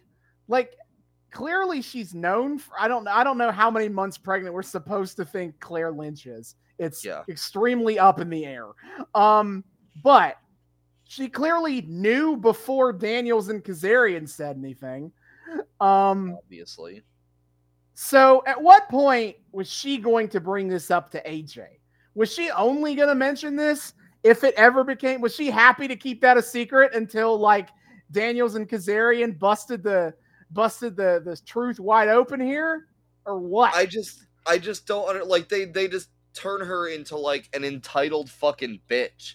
like That's that. true. And again, and we'll get into it. We'll get to when we get to her promo, but it's like this is bizarre turn. It's so fucking weird. None of it makes sense. But anyway, it's gut check time. Yeah, woohoo! And Jeremy Borash does a generic interview with Sam Shaw about he's like, I'm just excited to prove I deserve to belong here and blah blah blah. Aces and Eights jump Sam Shaw. Okay, yeah, what the shit? To prove what a lawless country it is out here tonight. Aces and Eights are gonna jump the fucking gut check guy. Why do they keep doing fucking interruption angles on gut check people? What the shit? I know that like Aces and Eights, we're not talking about that arc here. We're not getting nearly deep enough into it to like we're doing any real analysis of the Aces and Eights arc. Yeah. But I do have to ask, like, this episode throws a wrench into what you might imagine their motivations are. Like, before this, they were targeting Hogan and Sting, two veteran legends of the business and people with some amount of authority on Impact, even if Sting is just like locker room leader who's bros with Hogan. At least that's something. And then this episode, they open by attacking Kurt Angle, which is still kind of in that same vein, right? Like Kurt Angle, heavily respected veteran, one of the best wrestlers in the locker room in history, blah, blah, blah. So it feels like they're you could argue they're still making these like targeted attacks, right? But then they attack Sam Shaw, who is just a dude. He is just gut check dude. Why are they attacking him? Because fuck you, chaos, baby. We're the Joker. Fuck! We're the Joker. We're anarchy. There is no shittier motivation in writing than just being chaotic, because then you can justify literally anything and just be like, it's because they're chaotic. And it doesn't have to make sense. It doesn't have to have a through line that you can follow. They just did it. It was chaotic. Ugh. Yeah. It's just random and crazy. LOL, so random, but not. And it's that feeling when the motivation of your new bad guy faction is lol random XD. But like it's just crazy. They keep doing this to fucking gut check people. Like, what are they trying to test to see how well gut check people can sell fucking TNA's random ass swerves that they're liable to get thrown at them at any random fucking moment? Jesus Christ, stop doing this. Yeah. I hate gut checks so much. Fuck, stop it. Either make it a fucking shoot or make it a fucking work. Don't do this weird middle ground shit. I hate it. This is why I know Vince Russo is still fucking here. This is how we know Vince Russo is still here. This is the right amount of weird combination of work and shoot. And messy endings and clear hatred for the actual sport of wrestling. Russo's still fucking wriggling his way into there. Fuck. But whatever. They cut the commercial, and we get back. We see them all, the officials and the gut check judges helping Sam Shaw to the back. We will get more on him later, actually. Oh, I forgot to mention back in the Samoa Joe match, they announced during the match that Dixie Carter had signed a hot new free agent to TNA. Oh. And if you wanted to see more about it, go to TNA at TNA Dixie on Twitter. And I continue to be completely befounded that TNA does not have an actual social media team or anything like that, or even just a TNA Twitter account. You can like them on Facebook, though. They tell people to follow Dixie Carter's personal Twitter to get TNA news. And if you want to find out the latest TNA news on this new signing, you can either wait until later in the show to find out, or you can go to Dixie's Twitter right now, which great viewer retention strategy, dipshits. I'm wondering why you failed so miserably in Monday Night Wars 2.0. This was garbage. But anyway, I just remember that stupid shit. Yeah. Anyway, So gut check guy Mr. doesn't even fucking get his match. They announced later in the No. episode that he gets it next week, but Jesus Christ. Woohoo. That means I get to watch it and you don't. Ha! Fuck you. Anyway, Mr. Anderson comes out and he's like, a few weeks ago, I called out one of the biggest douchebags that TNA has to offer. And he pauses as if the crowd is waiting with anticipation for his answer. And then he goes, Christopher Daniels. And then a couple of people cheer at that. And he's like, why are you people cheering for him? Yeah. Boo! Meh. Yeah. That didn't really work out for him. I just don't understand why WWE didn't stick with that Ken Kennedy world title push. I don't know why that they didn't give him more chances when this guy, and this is the promos we're getting from this guy. No, Austin, he's the microphone guy. That automatically means he's good. Shut up. But anyway, fucking... He decides he's going to call out someone he respects the hell out of, AJ Styles. He says he like loves and respects AJ, but he does need to bully him a little bit for his BFG points. Thank you. Because AJ is also near the bottom of the pack.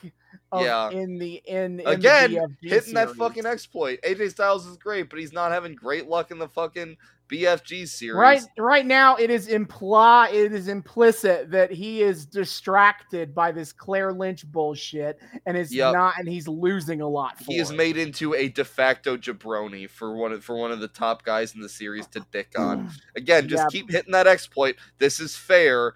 Don't question it. Fuck yeah.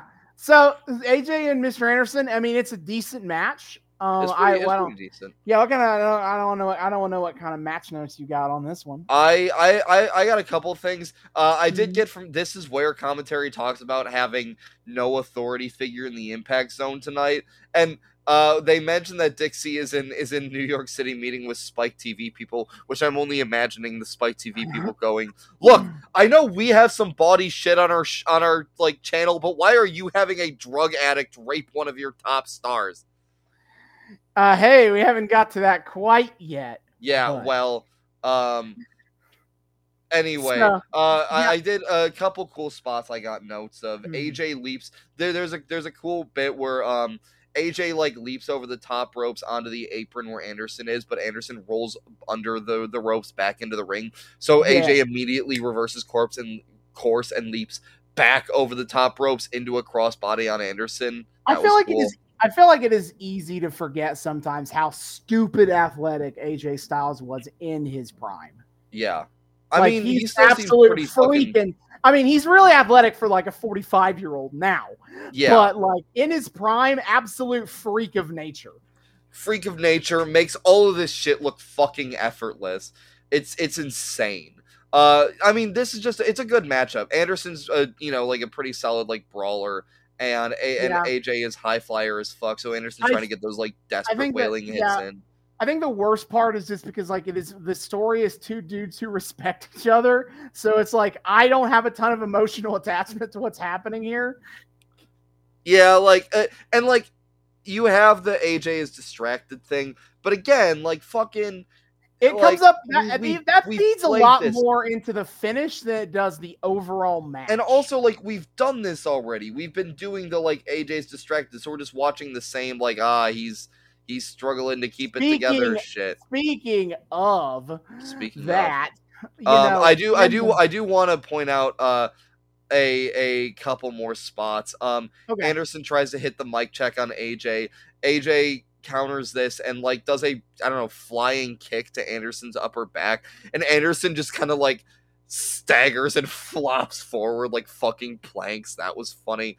And then Anderson goes takes AJ down from the top rope in a superplex. Oh, I'm sorry, as Taz dubbed it, a super duper plex. Thank you, Taz. Thanks, Taz. Which AJ's dying, but he still kicks out, and we go into like a desperate little like chain wrestling back and forth for like about 10 seconds before Anderson gets the 3 count for it. And wins. So AJ hits the Pele kick on Mr. Anderson. He goes for the Styles Clash, but Anderson gets out of it and he rolls up AJ Styles for the 1, 2, 3. Uno, dos, So tres. again, AJ is lost again. AJ getting pinned by roll-ups.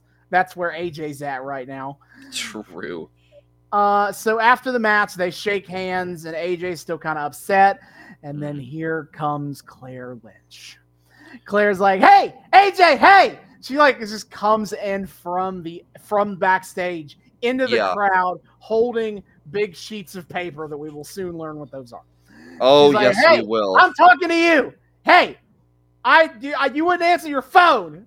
I want to talk about this privately this week, but you wouldn't answer my calls, so I'm doing this now." Yeah, AJ's apparently ghosted her, I guess. Rude. We're a little rude, AJ. A little rude, but also maybe he's entitled. Claire Lynch feels very entitled to AJ's time and an investment in this whole thing. So Claire is like kind of stunned that AJ, for some reason, just seems to have forgotten that night they had. That hot, passionate night.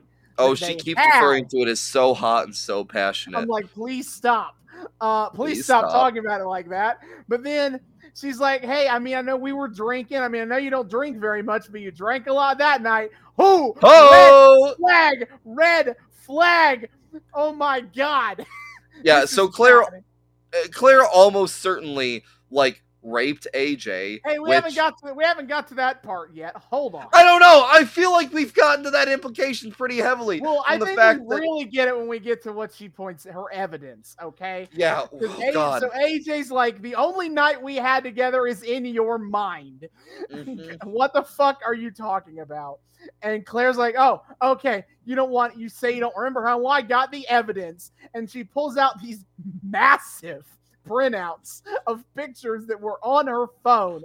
And I can't emphasize this enough, that in every single picture, AJ Styles is unconscious or close to it. Yeah. Every single picture is a picture of Claire posing with a nearly unconscious AJ Styles. And they're both like naked. Yeah, obviously. This is because these are alleged sex pictures. Yeah, and she has a picture. She takes a picture of AJ's tattoos. To make sure. Which, if you don't know what those are, it is massive block letters of AJ on the side of his torso, and the birth dates of every single one of his kids. Yup. And she's like, "You're gonna need to add one more." That's so fucked up. That's so fucking fucked up. But yeah, let's just go ahead and say it outright here, is that the implication has to be that Claire date raped AJ Styles. Yup. That he doesn't drink very often, but he apparently was really drinking it hard that night. She took a bunch of pictures of him while he was mostly unconscious. And now showed it off on national television. AJ's revenge porn. This just keeps getting better and better. This is revenge porn. Now, I didn't think of it that way until you just said it, but this is this is revenge porn on top of the date rape implications, and AJ being like, "I don't remember any of this. I have no memory." Oh, that's good. Yikes. Yikes. Now, I'm not going to say that TNA didn't want you to come to this implication, because Claire is a heel now, and we can cycle back. We can cycle back on that in a minute. Yeah. So, like, they want you to be sympathetic to AJ. So maybe they did intentionally make this look like a date rape thing. I actually don't know. And I am excited to watch the next few weeks of episodes and see how they choose to address the evidence presented to AJ Styles here. I swear to God, if it turns out that Claire's just really good at Photoshop. We'll see. We'll see where they go with this here. We'll see where it goes. I want to know how Claire thought this would look. Like, she is presenting this evidence as if this is the hot, gotcha, TMZ proof evidence that AJ had an affair with his wife, with her. And she has presented absolutely nothing that makes this feel like it was a consensual affair. No. I mean, if we're being real, probably what the thought was, again, Vince Russo is almost certainly still here. There was probably just the thought of, oh, we don't need to make her motivations consistent or sensical. She's a drug addict. She's and this crazy. It's the swerve, bro. This is the swerve, bro. Women, am I right, bro? That is what's happening. This has Vince Russo written all the fuck over it. This is his goddamn doing, and it's about as terrible and tasteless as you'd expect. And like, he doesn't have like the fucking network pressure of WWE breathing down his neck. They're on goddamn Spike TV. Anything goes. They will not care. They don't give a shit. Spike TV is where Vince Russo truly fucking belongs. Vince Russo never should have been a wrestling guy. He should have just been a writer for 1,000 Ways to Die or Mansers or whatever the fuck else. He could have been a writer on the Man Show, and I think he would have been happier. Maybe he was trying to use this as his in with the rest of Spike TV's programming, because this has him written all the fuck over it. Why would we? Already the very heavy topic of drug addiction that we're addressing on our wrestling show. Are we even really addressing it anymore? No, because we turned our sympathetic fucking drug addict waif into an entitled rapist bitch for the swerve, bro. Fuck you. Fucking hell. Fucking hate Vince fucking Russo. Holy fuck. Oh my god. It's gross and it's weird. This storyline has taken so many weird goddamn directions at this point already. Everything to do with this is just the worst decision.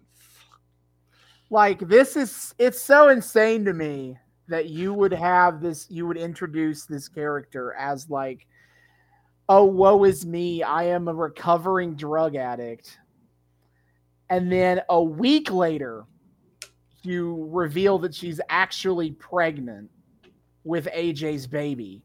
Mm-hmm. And 4 weeks later, you have her full on healing up, like, you need to do the right thing, AJ. And how could you forget that hot, passionate night we had while you were drunk? And it's like, yeah, I don't even know what makes you think to do it this way. Like, what neuroses are going off in your brain to where you want to write a wrestling show with a storyline that follows this path? Because Austin, women, am I right, bro?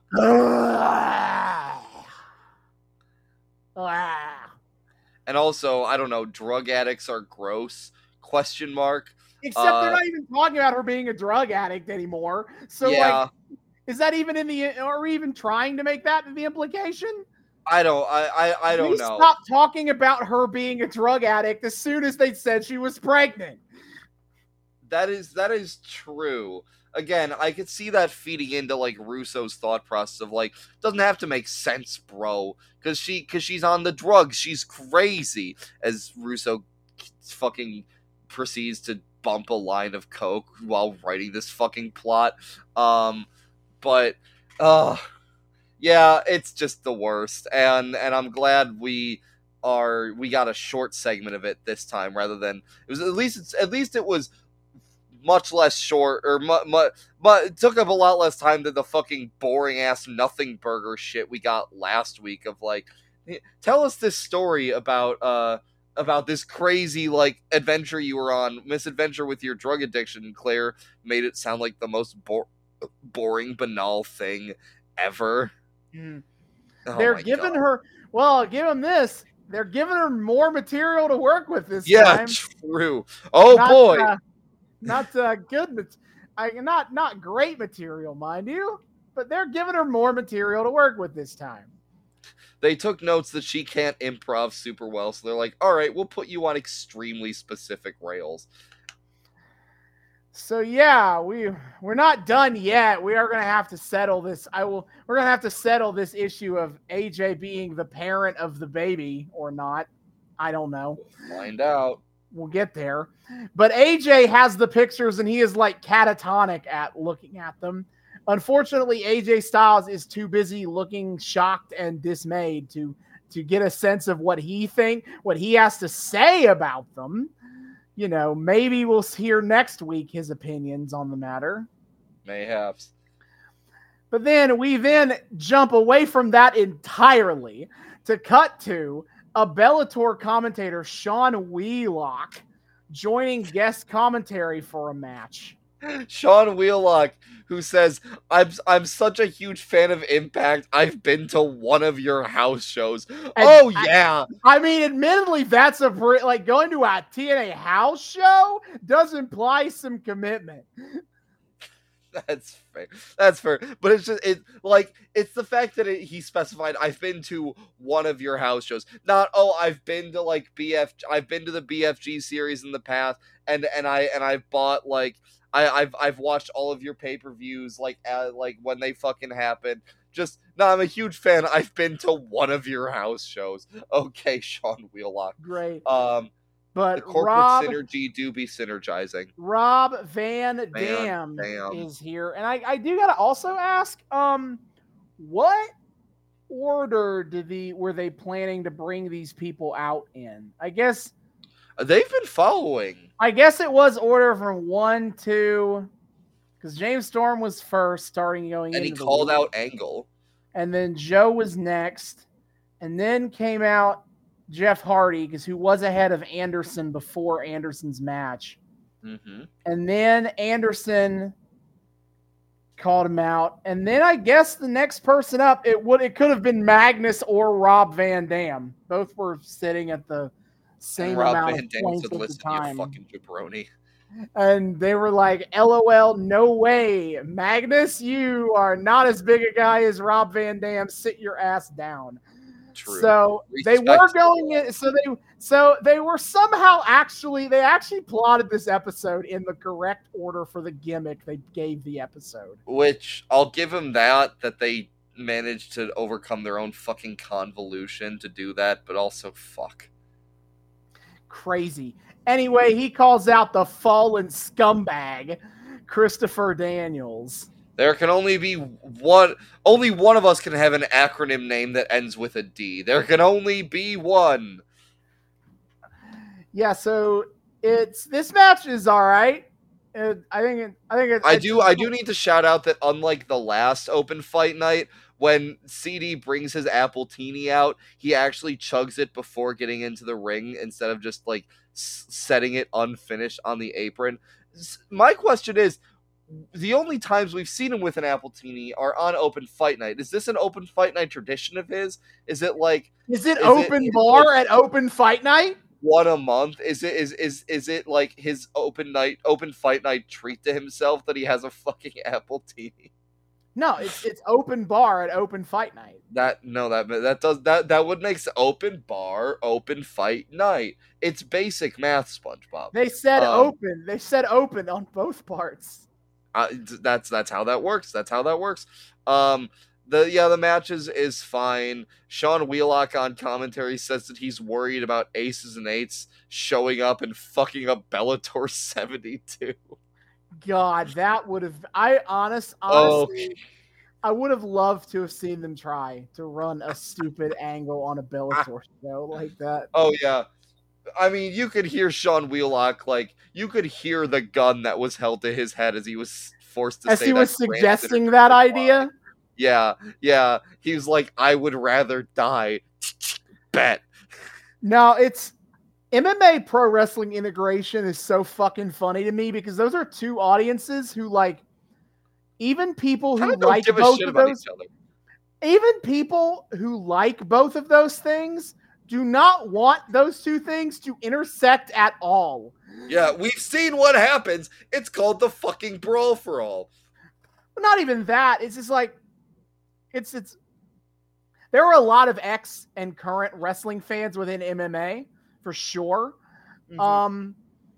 And I think to some level, sometimes MMA fans like the kind of like WWE-esque storyline beefing. They love, The Ultimate Fighter was a very popular reality show for them. So, it's definitely not, they're not totally against it. They're not total squares who are like, we need everything. They're not completely above it, no.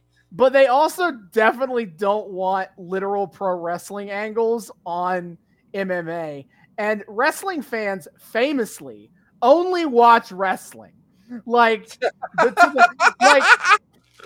that is the thing that has frustrated TV advertisers for decades, is that pro wrestling fans will not watch another goddamn thing on any of their TV networks except wrestling and wrestling adjacent programming. You will not convince them to watch anything else. That's why fucking Total Divas was a thing. They're like, we want to sell a reality show to wrestling fans. Okay, you have to make it about the wrestlers they give a shit about, or else no go.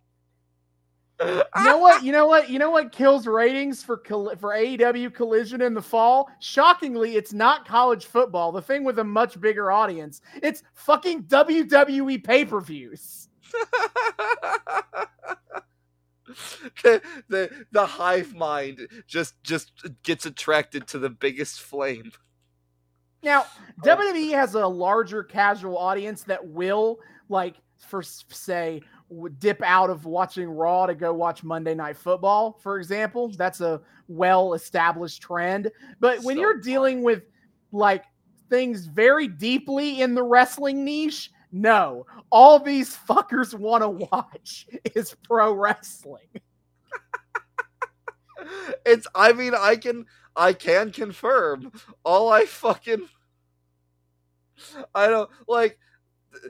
Actually, I do. The lead-ins. I feel like the lead-ins are very important. They'll enjoy a good lead-in. They will enjoy the last 5 minutes of a lead-in. The last 5 minutes. No, no one has ever watched. No wrestling fan has ever watched The Accountant. They've only watched the last 5. They've only watched fucking. What's the actress's name? Anna Kendrick looking at a dog portrait. They've watched that. No, I was gonna say it is the last 5 minutes, because when we used in my friend group, when we used to pirate AEW streams before I got my Fight subscription, it would just be a pirated TBS stream, and we would always get the last 5 minutes of a Big Bang Theory episode beforehand. So much so that friend of the show and former guest star Dominic Bianchi, after we switched over to Fight, demanded that before we would turn on episodes of AEW on Fight, we would go onto our Plex server, pull up a random episode of Big Bang Theory, and watch the last 5 minutes so he could get that lead-in experience. That's insane shit. That is one of the things wrestling fans will watch, is that 5 minutes of lead-in before. Hell yeah, I watched NXT this week and watched the last 5 minutes of an SVU episode. I love turning on Collision and getting the last 5 minutes of Star Wars Episode 6 for the billionth time. Many wrestling fans have watched the funeral of Darth Vader so many times. And the birth of Darth Vader equally as many times. It's like poetry. It rhymes. So yeah, wrestling fans. Yeah, so back to the point I was making. Why do a crossover of Bellator and TNA? No one wants that. Fucking Bellator. What the fuck even is a Bellator? I'm pretty sure that's a type of fungus you get on your foot. That's the solid number 2 MMA promotion. My point exactly. Extremely solid number 2. Oh baby. Is it a solid number 2? Hey, if you are a TNA wrestler who wants to pretend that you're going to get into MMA, brother, Bellator has got a spot for you. Yeah, really. Like, as an example, Big Bobby Lashley, when he was like, I'm going to beat up cans in MMA a little bit, you can bet your ass. Well, actually, he did it with, he actually did not fight in. Nope, there it is. Yep, he signed with Bellator in 2014 to 2016. Guess when he was in TNA, he fought goddamn Bellator. Is that where Jake Hager beat up cans too, or is that UFC? No, let me see. Let me look up, where did Jake Hager beat up cans? I also love that which the for those of you MMA who don't world... know, we do run a wrestling noobs podcast, not an MMA noobs Famously, podcast. none of you fuckers give a shit about MMA, including So, us. so just so you know, the term "can" is referring to wrestlers who are MMA fighters who are total goddamn jabronis who exist to get beat up by It's the MMA version of a jobber. Yeah, and guess what? Jake Hager fought in Bellator. Yes! Yeah, baby! Let's fucking go! If you are a wrestler that wants to dabble in MMA, Bellator has got a spot for you. See, like, being a jobber in wrestling is one thing. Imagine having it effectively be your job to be a jobber in legitimate fighting. How fucking depressing But and you terrible does that have exist to be? to get your shit rocked for real. Like, we acknowledge that you have enough talent to be at this level, but you do not have enough talent to ever win. I hope they get good hazard pay, man. Also, shout out to Jake Hager, who sucks so hard that in one of his fights against a can, he got DQ'd for punching him in the balls. He couldn't even win the fucking fight with a can. That's goddamn amazing. Holy shit. Damn it, people give CM Punk shit for his MMA career. God damn. CM Punk lost with dignity. As much dignity as possible, I guess. Compared to Jake fucking At least he didn't punch a guy in the balls.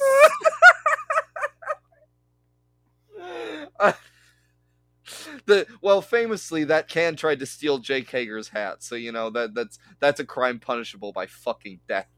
Sure. This match, anyway, Rob Van Dam versus Christopher Daniels. It's a fine match. Yeah. I didn't really get that many notes. It's two pretty highly athletic dudes getting a couple minutes to do stuff. Just having fun together. Love me some RVD. Love me some CD. Wheelock on commentary talks about how much Bellator dudes like doing suplexes, and Taz goes "Nani?" Also, RVD. Do you have any match notes before the ending? No, of course not. Okay. So RVD hits the Rolling Thunder, which once again looks fucking awko in the smaller Impact ring. Like, I'm not gonna lie, I love the Rolling Thunder. The timing on it is always a little jank, but like in the tiny ass fucking, not tiny, but like the smaller Impact ring, RVD's definitely like trying to correct for that shit, and it makes it even like the timing even more jank. But he tries to hit the Rolling Thunder. CD counters it for the dirty pin. He moves out of the way, then he rolls up RVD and gets his feet up on the ropes where the refs can't see it. Waka waka. Daniels with the dub, and he's got 7 more points. Congratulations, and bye, Sean Wheelock. You sure were here. You were here. I think the only thing I even remember about his commentary is when he's like, "This is looking like a Pier 6 brawl," and they're like, "I bet you've been waiting to hear that. Say that one, haven't you, Sean?" Did you get Taz and Tanae are like, "Okay, did you get your stock line in for the night? Cool, thank you." Cool. Then we go back. We go backstage to Austin Aries. He's making fun of Roode's little freak out. And he's like, "But you know, you're right, Bobby Roode. I shouldn't have beat you at Destination X because you shouldn't have been champion at Destination X. Shane Storm should have beaten your ass for that belt." And so he's like, He looked up the definition of fluke, and Bobby Roode's face is right there. Right there. Aries is like, I'm right here if you want to call me out, Roode. And he does this whole promo about how everything about him trumps Bobby Roode. I feel like he used that verb just for the ending line. Yeah, I will say, he does say, your robe gets trumped by my cape. Which Jesus is Christ, a lie. That's an absolute lie. Yeah, first of all, it is a goddamn lie. We'll get to that when the actual match happens. And second of all, Jesus fucking Christ, wrestling is so goddamn campy that we have two shirtless, beefy dudes going, my cape trumps your robe. Okay. Austin Aries, extremely masculine dudes arguing over which of their glittery robes is cooler. but don't you call him short on Twitter. He's cool.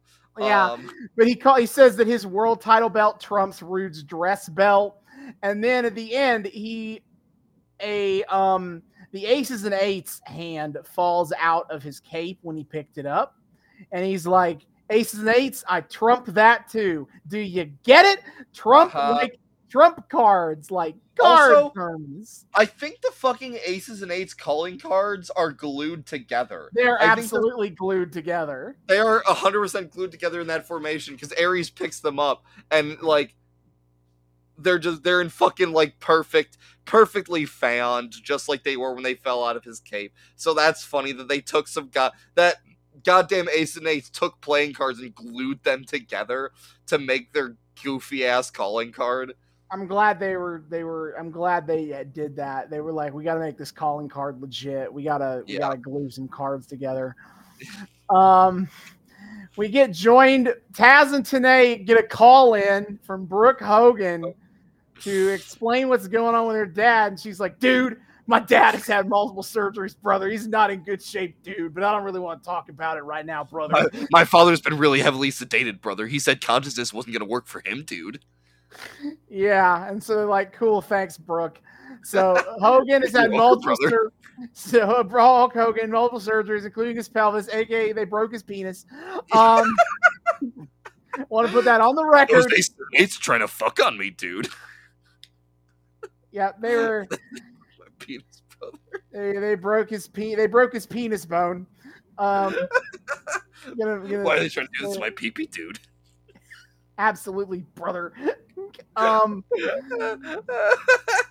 Hogan is not going to be here the rest of this arc because he's recovered from his multiple actual back surgeries. Yeah, good. Fuck you. Then they get a recap of the Joseph Park thing from last week. Which, seeing this, Joseph Park out here with the most convincing and nuanced personality swap moment I have ever seen. Sarcasm.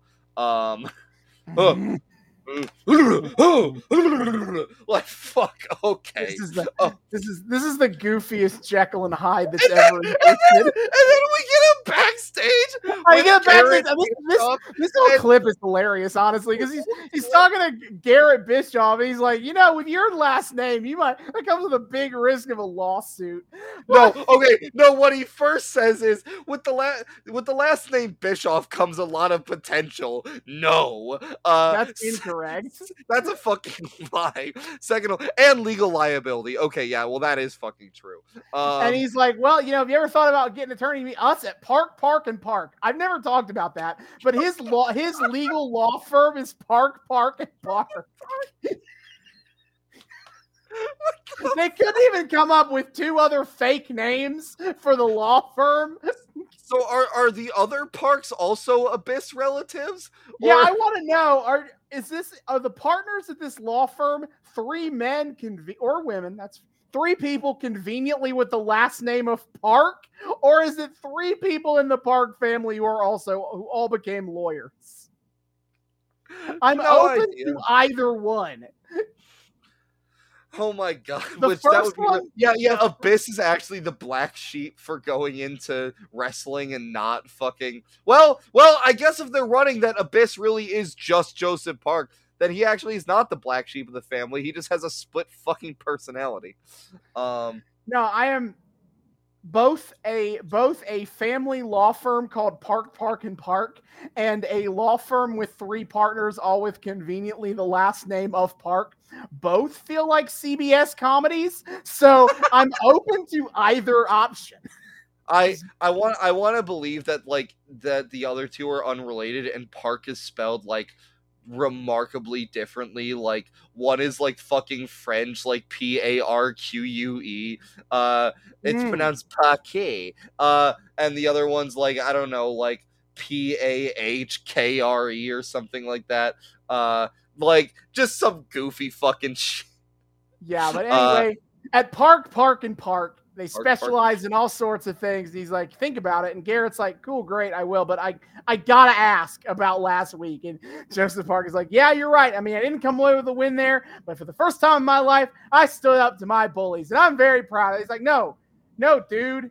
Like at the end of the match, when you're at the blood and the black hole slam, like who was that out there? And he's like, well, who? Me. It was me. What are you talking about? I think you've been hit too many times on the head there, son.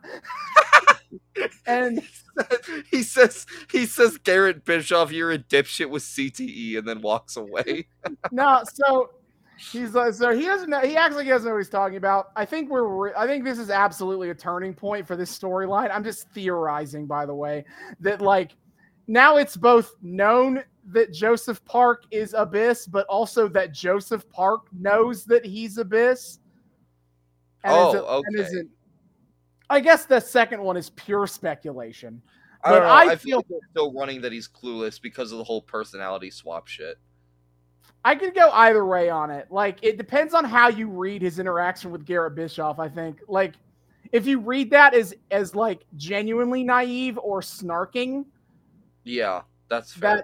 I think that depends. I think that, like, is he trying to gaslight Garrett Bischoff or is he just that clueless? We could go either way. It's very funny, the notion of just wanting to gaslight Garrett Bischoff. Only Garrett Bischoff as well. Everyone else only is like, I'm Abyss. That's right. Like, yeah. But only to Garrett Bischoff. He's like, no, what the fuck? I have a brother. His name is Abyss. We are two. Well, again, he fed Garrett Bischoff the line that his last name means he has potential. He's clearly trying to fuck with him. That's true. But after that, though, I mean, we're down to the last 2 BFG series competitors. No one wanted to challenge Bully Ray or Magnus, mostly because they suck. Yeah, which I will say, the little confrontation they have backstage when they come to this realization is still far more compelling than any of the fucking, like, backstage segments where we saw Hulk Hogan throw together random-ass main event matches for reasons. So, like, congratulations, these 2 jabronis still managed to do better fucking on-screen matchmaking than Hulk Hogan. Which Magnus makes the entrance first, and then Bully does the, like, cartooniest sneak up behind him, while Magnus is on that fucking Dora the Explorer shit with the crowd going, he's right behind you, and he goes, what? Who's right behind Magnus me? needed the crowd needed a chant. The crowd needed a chant. Swiper, no swiping. Bully, no bullying. Bully, no bullying. Bully, no bullying. Oh man! Yes, outstanding. Sadly, the crowd did not do that, and so therefore he got the sneak attack on Magnus. That would have been so. Yeah, well, they didn't know the magic words. That would have been so goated. But the Bully doing this doesn't matter all that much because Magnus does quickly take control of the match. Magnus is better than Bully Ray. That's right. True, that's fucking true. And we find out. Yes, this is where we find out Sam Shaw's getting his rematch next week. Good for him, I guess. I did make the note that I said the matchmaking was more compelling. I didn't mean that. Doesn't mean it's good. These are 2 dudes I could not give less of a shit about. Yeah, Magnus going at it here, and I actively do not like Bully Ray. Here's a question. Why the fuck do so many wrestlers have submission moves that rely on doing air sits? Are they just all trying to like give themselves cake? Is that the grand conspiracy? Is that like the sharpshooter is really just there so that Bret Hart could develop his ass to epic proportion? That is an interesting theory. That It just keeps happening. Dudes just keep having slight variations. Oh yeah, I'm gonna air sit while I hold onto my opponent's legs. Gotta work the ass, get the squats in. True. That's fucking true. Why go to the Stairmaster when you can just apply the sharpshooter? Or the 4-leaf clover, whatever. I think his was just a one-leg Boston Crab. Yeah, but it still had some name, like a 4-leaf clover or something like that. I don't fucking know. The 4-leaf clover is also a sit-down move. I do know. Yeah, that. well, there you go. But yeah, Bully gets out of this though. Finishes Magnus off with a cutter to get the 7 points. Yeah, Magnus goes for a top rope elbow, eats total shit, and then Bully Ray just hits him with a cutter, with a diamond cutter. And you're not DDP, sir. Yeah, he's not DDP. And then he gets the win, but he's fucking limping, and I'm not entirely sure this is a work. Well, because of that Texas Cloverleaf. Is that what? Oh, is he selling? Oh, is he selling the Texas Cloverleaf? Is that what he was selling the knee? So I think that probably was where that. Oh, I thought he was selling the ankle, and I was like, oh shit. I saw him hold his knees. I was like, that's what he's selling here. But that is the end of the BFG series tonight. So let's take a look over at the scoreboard. Let's get our try to follow along where we're at here. So we are sitting at number 1, Samoa Joe with 47 points. James Storm at number 2 with 43 points. At number 3, Kurt Angle with 27 points. At number 4, Mr. Anderson with 23 points. At number 5, Jeff Hardy with 21 points. At number 6, Christopher Daniels with 19 points. Tied for 7th, Magnus and Rob Van Dam at 14. Woof. Tied for 9th, AJ Styles, Bully Ray, and the Pope at 7 points. And down there at number 12, the very bottom, all by himself, Robbie E with 5. A mere 5 points. Congratulations to Bully Ray and Robbie E on their victories tonight. I'm sure you really have a solid chance of catching up, their brother. First points of the BFG series. Hopefully their only points. One can hope.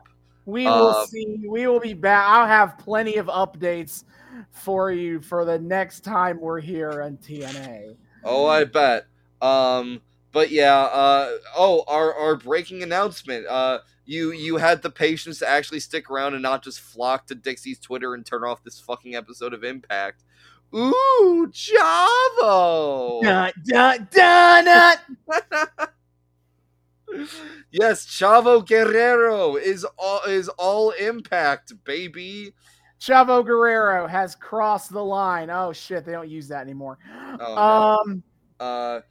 This will is be in total nonstop action.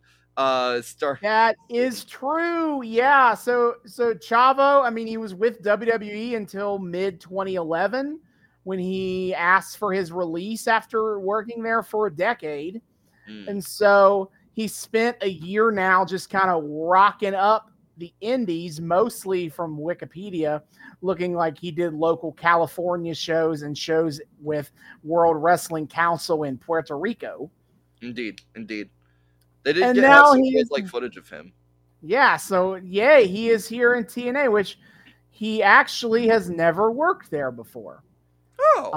This is his first time in TNA because he was with WWE right after WCW went under and has been there since 2001. Racy. So this is actually pretty cool. See Chavo Guerrero in. I thought it was neat. His release from WWE opens the door for him to be in Lucha Underground in a couple of years. That's true. They clearly don't fucking have show any this to the footage of him crowd. from TNA either. They don't have any Well, footage of yeah, him in TNA doing no, matches. no, but they don't fucking they clearly don't show this to the crowd because these episodes are pre-taped, so we get no like live reaction. They actually were taping this live. Oh, they were. They were taping this live. They just maybe didn't show this or didn't mic the crowd for the reaction to this The video. crowd did not react at all. It's actually it's extremely. I'm not sure how if like I know they're filming these live, but like does the crowd see the backstage video stuff? I actually have no idea. That is interesting. Yeah, I don't know how the fuck it works for a TNA taping. I would assume, but maybe not. Maybe not. There's no guarantee of that. I have no idea. I just know that they don't. I just know that they are doing live every week at this point because fair enough. Because Bischoff and Hogan were like, you gotta, to be a real competitor to WWE, you gotta be live every week, just like them. As you can bet, this ran up the expenses for TNA considerably, and they were not nearly. They were not really making money before Hogan and Bischoff got here. Who let not these a guys lot of money. Modicum of power again? That would be Dixie Carter. It would be Dixie Carter. Hired them. Now the best summation of the Hogan Bischoff era of TNA from a business level was they tried to add on a bunch of expenses to make TNA look more legitimate, such as more touring and doing live instead of tape shows. That they did that, and then they were not making enough money to like justify those changes in those increased expenditures. There's a reason that current TNA tours like 5 places on a loop and pre-tapes 90% of their shows. Yeah, baby. Because live production and extensive touring are both massive expenditures. Yeah. It's unfortunate. But anyway, so yeah, Chavo's coming. That's exciting. And then it is time for the main event. Breaking news: Austin Aries' cape does not, in fact, trump Bobby Roode's. Yeah, that's a total fucking lie. Aries' cape sucks. Aries' cape looks like he got it at a fucking like costumes, like $5 costume store, and then bedazzled it. And Roode's robe looks actually nice. The match starts off, and quickly we get a "We want pizza" chant. Is that what they were saying? Because I didn't hear it. I heard either pizza or t-shirts. Either way, what? I don't know what the fuck that was about at all. I don't know either. Also, I just noticed that the ref, at least this ref, and I assume the other refs, have blue soles on their shoes. Cute. Maybe. Cute. Also, why the fuck does Bobby Roode make so many short jokes about Austin Aries? He's not that much taller. Yeah, but Aries gets mad if you used to call him short.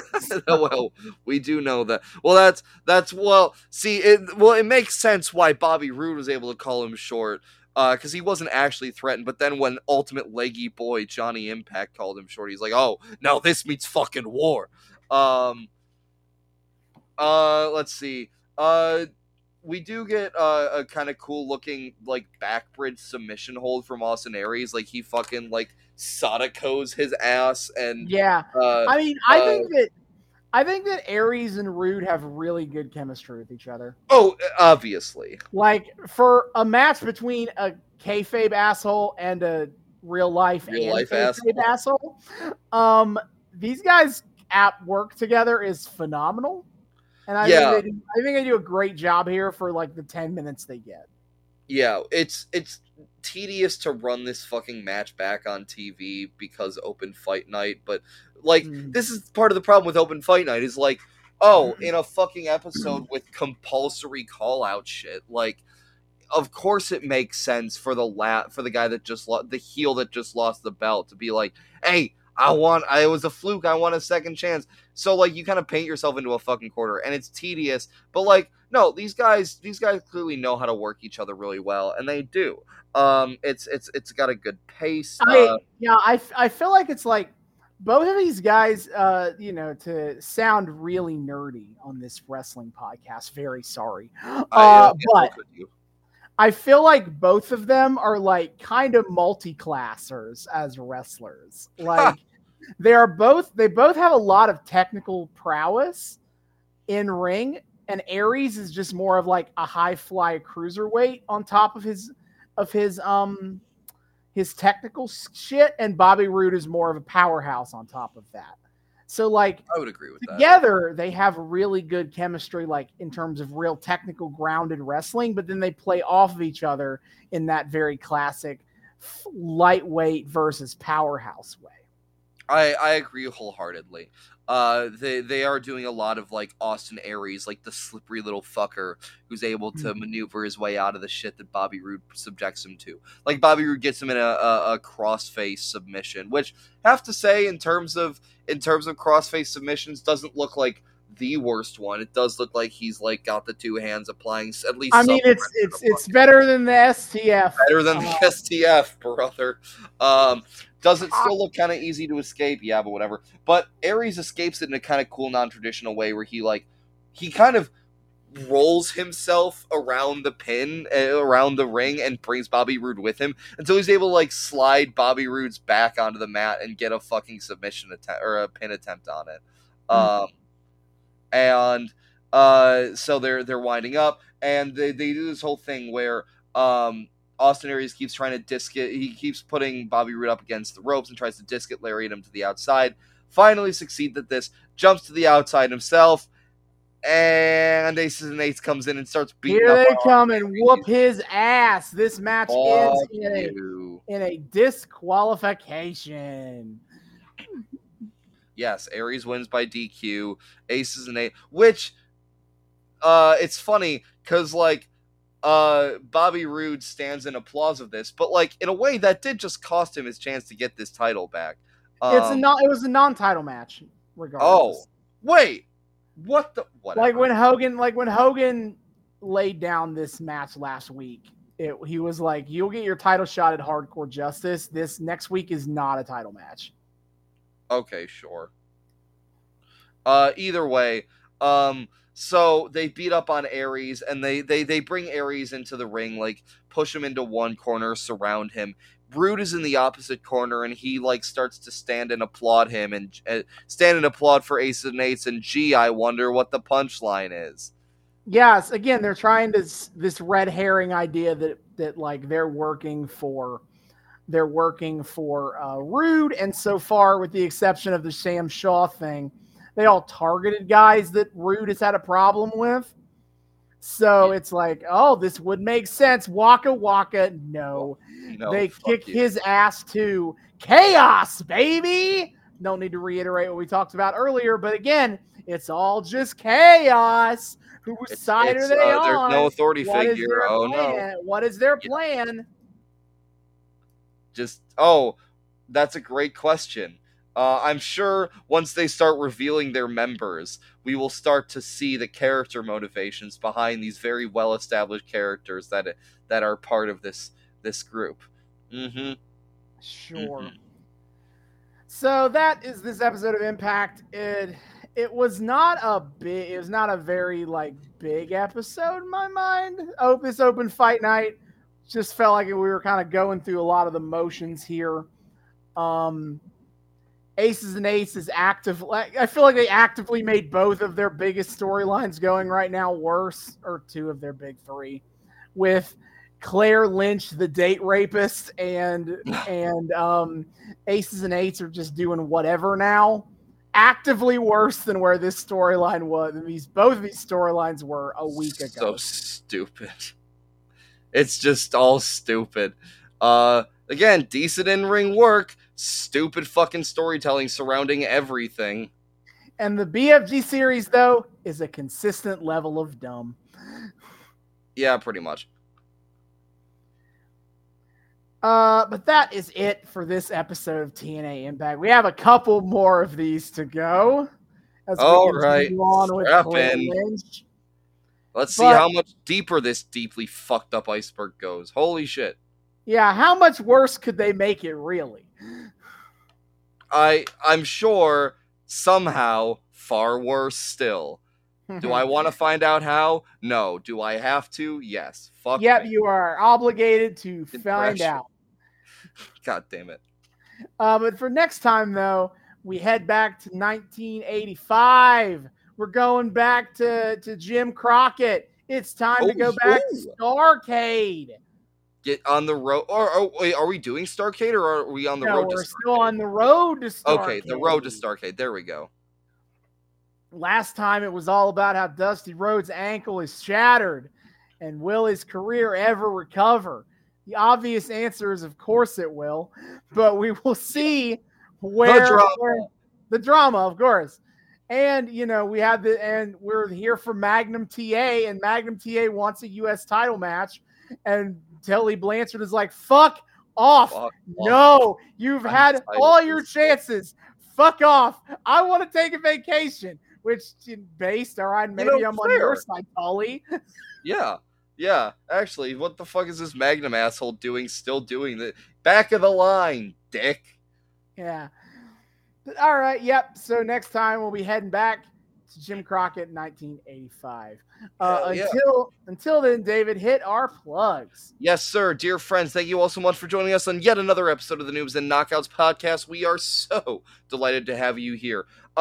Returning listeners, viewers, what have you, you know the drill. Thank you all so much for once again welcoming us back into your eardrums, your eyeballs, whatever it is you use to consume our content. We're just so happy that you're here. New people, hey, hi, how's it going? Welcome to the show. We here at the Noobs and Knockouts Podcast like to think we are friendly to both noobs and knockouts alike. So whether you're brand new to the wild, wacky world of wrestling or you're a veteran of all the weird bullshit, either way, we hope you feel welcome here. We hope things feel accessible to you here. We hope you've had a good time. If you want to keep having a great time with us week after week after week, I'm going to make sure you know all the ways to do so. First and foremost, of course, you can find us on YouTube. We are the Noobs and Knockouts Podcast on YouTube. Hit subscribe, ring that bell, make sure it turns a nice little solid color so you get notifications every single time we drop a brand new episode. Give us all that sweet engagement of likes and comments. Helps out the show tremendously. Check out all of our playlists. Austin has been kind enough to organize all of the storylines that we follow into their own separate playlists, so that if there's a storyline you want to follow without having to skip around a whole lot, you can just do that all the way down. It's great. And also, it's the video version of our show if you want to see our beautiful, sexy faces. Austin's a beautiful new Chase U shirt. He's modeling for us. Thank you. Indeed.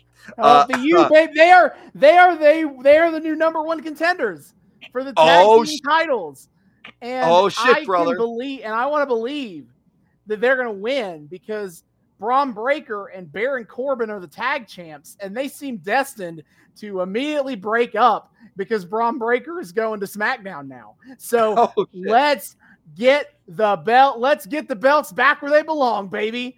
All right, that's fucking exciting. So you can see all our video version over on the YouTube. But if you are one of those audio only freaks, as some of you are, you can find the Noobs and Knockouts podcast on 3 of the best places to find your podcast: Spotify, Google Podcasts, Apple Podcasts. Be sure to check all of that out. If you like listening to us. Again, we ask for your sweet engagement. Download our shows so you can listen to us offline. Give us ratings and reviews if you'd be so kind. Maybe some 5 stars, maybe some advisories that people might check us out. I don't know. Just a thought off the top of my head. Just enjoy listening to us audio only. Spotify, Google Podcasts, Apple Podcasts. Of course, past all of that, we somehow exist past this void that we find ourselves in week after week. If you want to follow us on the social media, you can do so on Twitter. We are at Noobs and Knox Pod on Twitter. That's at Noobs, the letter N, Knox Pod on Twitter. Come check us out. We do the whole Twitter thing. We meme it up. We engage in mind-melting IWC discourse. We put up a post every single time we drop a brand new episode, so you guys always know what the hell is going on. Highlight of our Twitter is, of course, weekly wrestling live tweeting. Every Wednesday night at 8 p.m. Eastern on TBS, we are watching and tweeting about AEW Dynamite. and having a good old time doing that shit. Additionally, when we have the time to, when I have the time to, this is my responsibility. As shameless AEW mark that I am, sometimes we're watching and tweeting about AEW Rampage at 10 p.m. Eastern on TNT. Or AEW Collision on Saturday nights at 8 p.m. Eastern on TNT. Either way. I am caught up on AEW right now, and Oh shit, buddy! Tomorrow I will immediately be behind again because I'm going to be at Unsanctioned Pro tomorrow instead of watching Collision. How could you? But either way, well, I won't be watching Collision either. I keep having shit to do on Saturday night, so I keep missing. But sometimes I do. So wow, I wonder why the Collision ratings are so much lower than Dynamite. What a weird thing. Anyway, look how busy we are on Saturday nights. True, but they are all right for fighting. That is true. They are. They are. But either way. Always check out the Twitter, see if we're tweeting up a storm about the AEW shows. On top of that, Austin, the knockout that he is, likes to follow all three of the major promotions, likes to tell you guys about all the shit that's going on in them. For a myriad of reasons. One, for all the noobs of the world, if you're trying to find your place in the wrestling world, we like to give you a little sample platter of all the things in America, at the very least, you could be following, and tell you guys about some of that shit. Sometimes Austin even tweets while he watches some of the big pay-per-views. And, it's our chance on the show to talk a little bit about the world of modern wrestling amongst all this retro shit. So, my friend, what is on the docket coming up? Right. So this is a weird, this is one of those things of when we record versus when we release episodes, because happening this weekend, as of when we're taping, is TNA No Surrender and WWE Elimination Chamber. So they will be done by the time we drop this episode, but they haven't happened yet as of recording. So great. So let's start with AEW. That's, they have a pay-per-view coming up They do. next week on March 3rd, Revolution. We got a hell of a card already set for Revolution. So let's break it down for you. We got Meat Madness. What is that? I don't know. But we're here for what the AEW freaks want. More meat, more meat, more meat. Maybe, but we got Wardlow, we got Powerhouse Hobbs, and we got whoever else. We don't know yet. It better fucking include John Silver, or I will cut a bitch. That's true. Then we have a singles match for the TNT Championship. Christian Cage versus Daniel Garcia. And, this could have been a normal, regular feud between two guys who just want a belt. But as it turns out, Daniel Garcia has a dead father. Recently passed away, I think, too. Christian Cage Facebook stalked his way into learning that Daniel Garcia has a dead father. And also Facebook stalked his way into learning the exact location of the cemetery that Daniel Garcia's father was buried at. So Christian Cage looks to add another young man to the patriarchy. Absolutely. Son. Yeah, then up in a special family isn't complete without a second child. Come on now. Yeah, you gotta have. If with another child, I think you could argue that we have a wife, a husband, and 2.5 children. I think fucking Killswitch isn't a person. He's a pet. Killswitch is a half dinosaur, so he's half done. Yeah, see, there we go. 3.5 children. That's what I. Yeah. Fucking Nigel McGuinness calling Luchasaurus the loyal pet absolutely killed me, and I will never let that go. That's fucked up. Speaking of fucked up, Will Ospreay is here in AEW. And he is going to take on Konosuke Takeshita, which Don Callis has assured us that, this is a fight between two family members, but it's okay. At the end of the day, the family's going to stay strong. There will be no issues. Yep. Uh-huh. But yeah, Billy Ospreay is now joining AEW. He is wrapping up his time. He's wrapped. I think he has wrapped up everything in New Japan that he was. It's funny too, because when he came and made his announcement that he was coming to AEW, bruv, he got like a fucking hero's reception. So like, yeah, I'm sure he's totally gonna be healing it up for Don Callis. Yeah, we'll see. And then for a match for the Continental Crown Championship, Eddie Kingston versus Bryan Danielson. You know, Bryan's been talking that mad shit about Eddie Kingston being a bum for months. But guess what? If Danielson loses, he has to shake Eddie's hand. Which this worked out so well for Eddie the last time he put a stipulation like this on a match. I'm sure it'll be fine. Then for the women's championship is Timeless Toni Storm versus her former best friend Deonna Purrazzo. And they were roommates. This is the most and they were roommates Toni Storm has ever been. And she did have a feud with like the outsiders, the outcasts. So, you know. That's saying something. There is a bar here. For the AEW World Title, it's Joey Samoa Joe versus Adam Page, now with mustache and one functioning ankle. The best Adam Page. And Swerve When I Drive Strickland with the Prince Nana. And the dance. We cannot forget. And the dance. I love that Prince Nana is getting his flowers now when he started this gimmick in the early 2000s as a joke on the Nigerian Prince emails. So, and now he is still fucking here. Yeah, well, it's funny because they brought him in and I'm like, what the fuck is this early 2000s ass character doing here in the 2020s? What the shit is this? And then he just turned out to be the best thing ever, actually. Absolutely.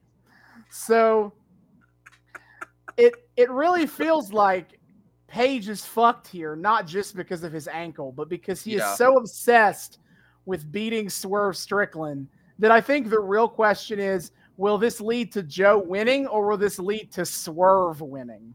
That he's too obsessed with Swerve to get the dub himself. I am so excited.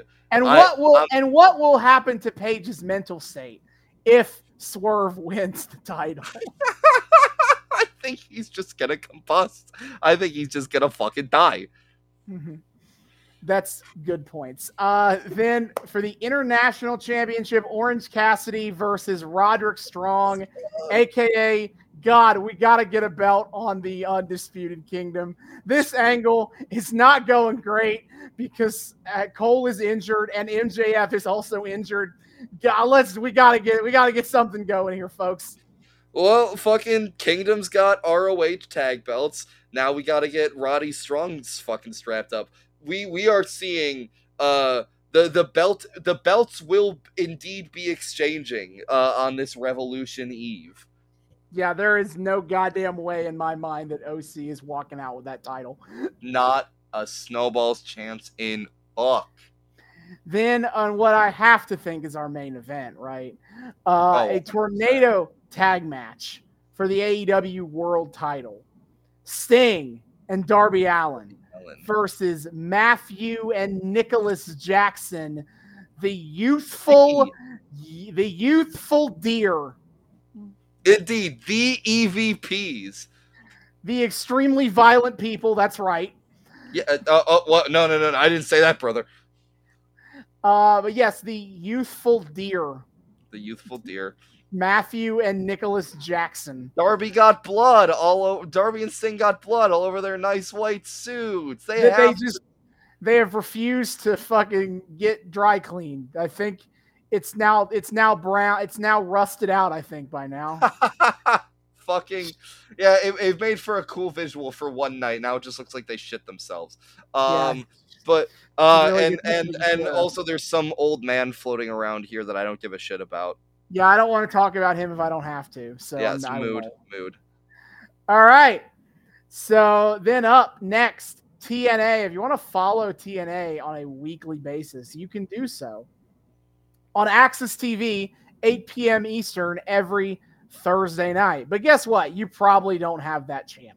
So we'll get to the real way to follow TNA every week, which is with a $1 YouTube a month, $1 a month YouTube subscription to get TNA every week at 8:30 p.m. Eastern for commercial free on YouTube. Also, they have a streaming service, TNA Plus. It's actually a really solid service now. Like, it is. Impact Plus kind of sucked ass, but they revamped with TNA Plus, and I really like this. I will never get over the fact that like we talked mad shit about that on the podcast, and then like a week later it was like changed to be 10 times better. It's like, well, fuck. Yeah, great. They heard us. Anyway, they when they don't have a pay-per-view going on, they only do like 4 or 5 pay-per-views a year. They have kind of B-level pay-per-view shows on TNA Plus. And upcoming on March 8th is Sacrifice. The numbers don't lie. We're not Coca. But it's the same show. We're not doing numbers don't lie. And then for the WWE, it's that time of year, David. Oh, point to the sign, boy. April 6th and April 7th. I'm pointing at a thing in my apartment. Trust me. I'm also pointing at a thing in my apartment. It's WrestleMania 40. It's here. I will say now that when we get to WrestleMania week, we will be doing the entire breakdown of WrestleMania weekend as I did last year. Oh yeah, baby. The crazy fucking crazy shit. But for now, April 6th and April 7th, if you want to watch WWE every week, Raw, Mondays, 8 p.m. Eastern on the USA Network. SmackDown, 8 p.m. Eastern on Friday nights on Fox. Or if you're a real freak like me, you can watch NXT Tuesday nights on USA Network at 8 p.m. Eastern. Best goddamn show WWE's got going on a week-to-week basis. Fucking fight me. But they live stream all of their WWE shows on Peacock. I will be like a mad lad attempting to watch Elimination Chamber live. I will update you guys next episode on how I did on that. That's fucked up, man. Live at 4 a.m. for the pre-show, 5 a.m. for the real show, live in Australia. Why? Because fuck it, let's go. Wouldn't even be the first show I stayed up to watch live as it happened. Wait, stay up? No, don't fucking stay up. Go to bed at like 8 or some shit. At least do it the sensible way. After Rampage, it'll already be 11. And then it's like, oh my God. And it's like, can I really get up in only 5 hours? Oh, okay. But I stayed up for New Year's Dash on January 5th for New Japan. That was a fun time. You're a crazy fucking fucker. Anyway, WrestleMania, April 6th and April 7th, a 2-night event. We'll be talking more about the card for that show when we get there. And others, yes. Indeed, that is what is coming up in the world of wrestling. That is what we like to cover on the Twitter. Be sure to check all of it out. Especially for all you newbies that want to see, kind of want to watch this stuff for yourself, see what it's all about. You can have a bit of virtual companionship. If you enjoy listening to us on this pod ramble about wrestling for hours on end, you'll like it over on the Twitter. It's a character limited version of the experience, and God knows sometimes we need our characters limited around here. So be sure to check all of that out at Noobs and Knockouts Pod on Twitter. If you want to get in more direct and long form contact with us, you can email us at noobsandknockoutspod@gmail.com. That's noobs, the word and this time knockoutspod@gmail.com. Come over and email us. Tell us what you think about the show. Request things you want to see us cover on the show. Tell us that our hot takes are sexy and awesome, or that they're fucking stupid. Either way, start discourse with us. We love people saying hi. We would love to say hi back. Noobs and knockoutspod@gmail.com. And of course, finally, we are also the Noobs and Knockouts Podcast on Patreon. You can find us over there. The link for our Patreon is in our Twitter. $1 a month gets you early access to episodes and a shout out at the end of each episode. Shout out, as always, to friends of the show, the Sugar Daddy and El Lucha Dad Money for their contributions.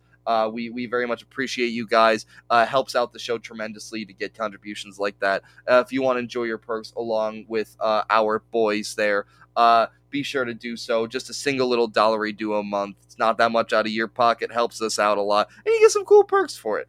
So be sure to check all that out at our Patreon, Noobs and Knockouts Podcast. Once again, the link for that is in our Twitter.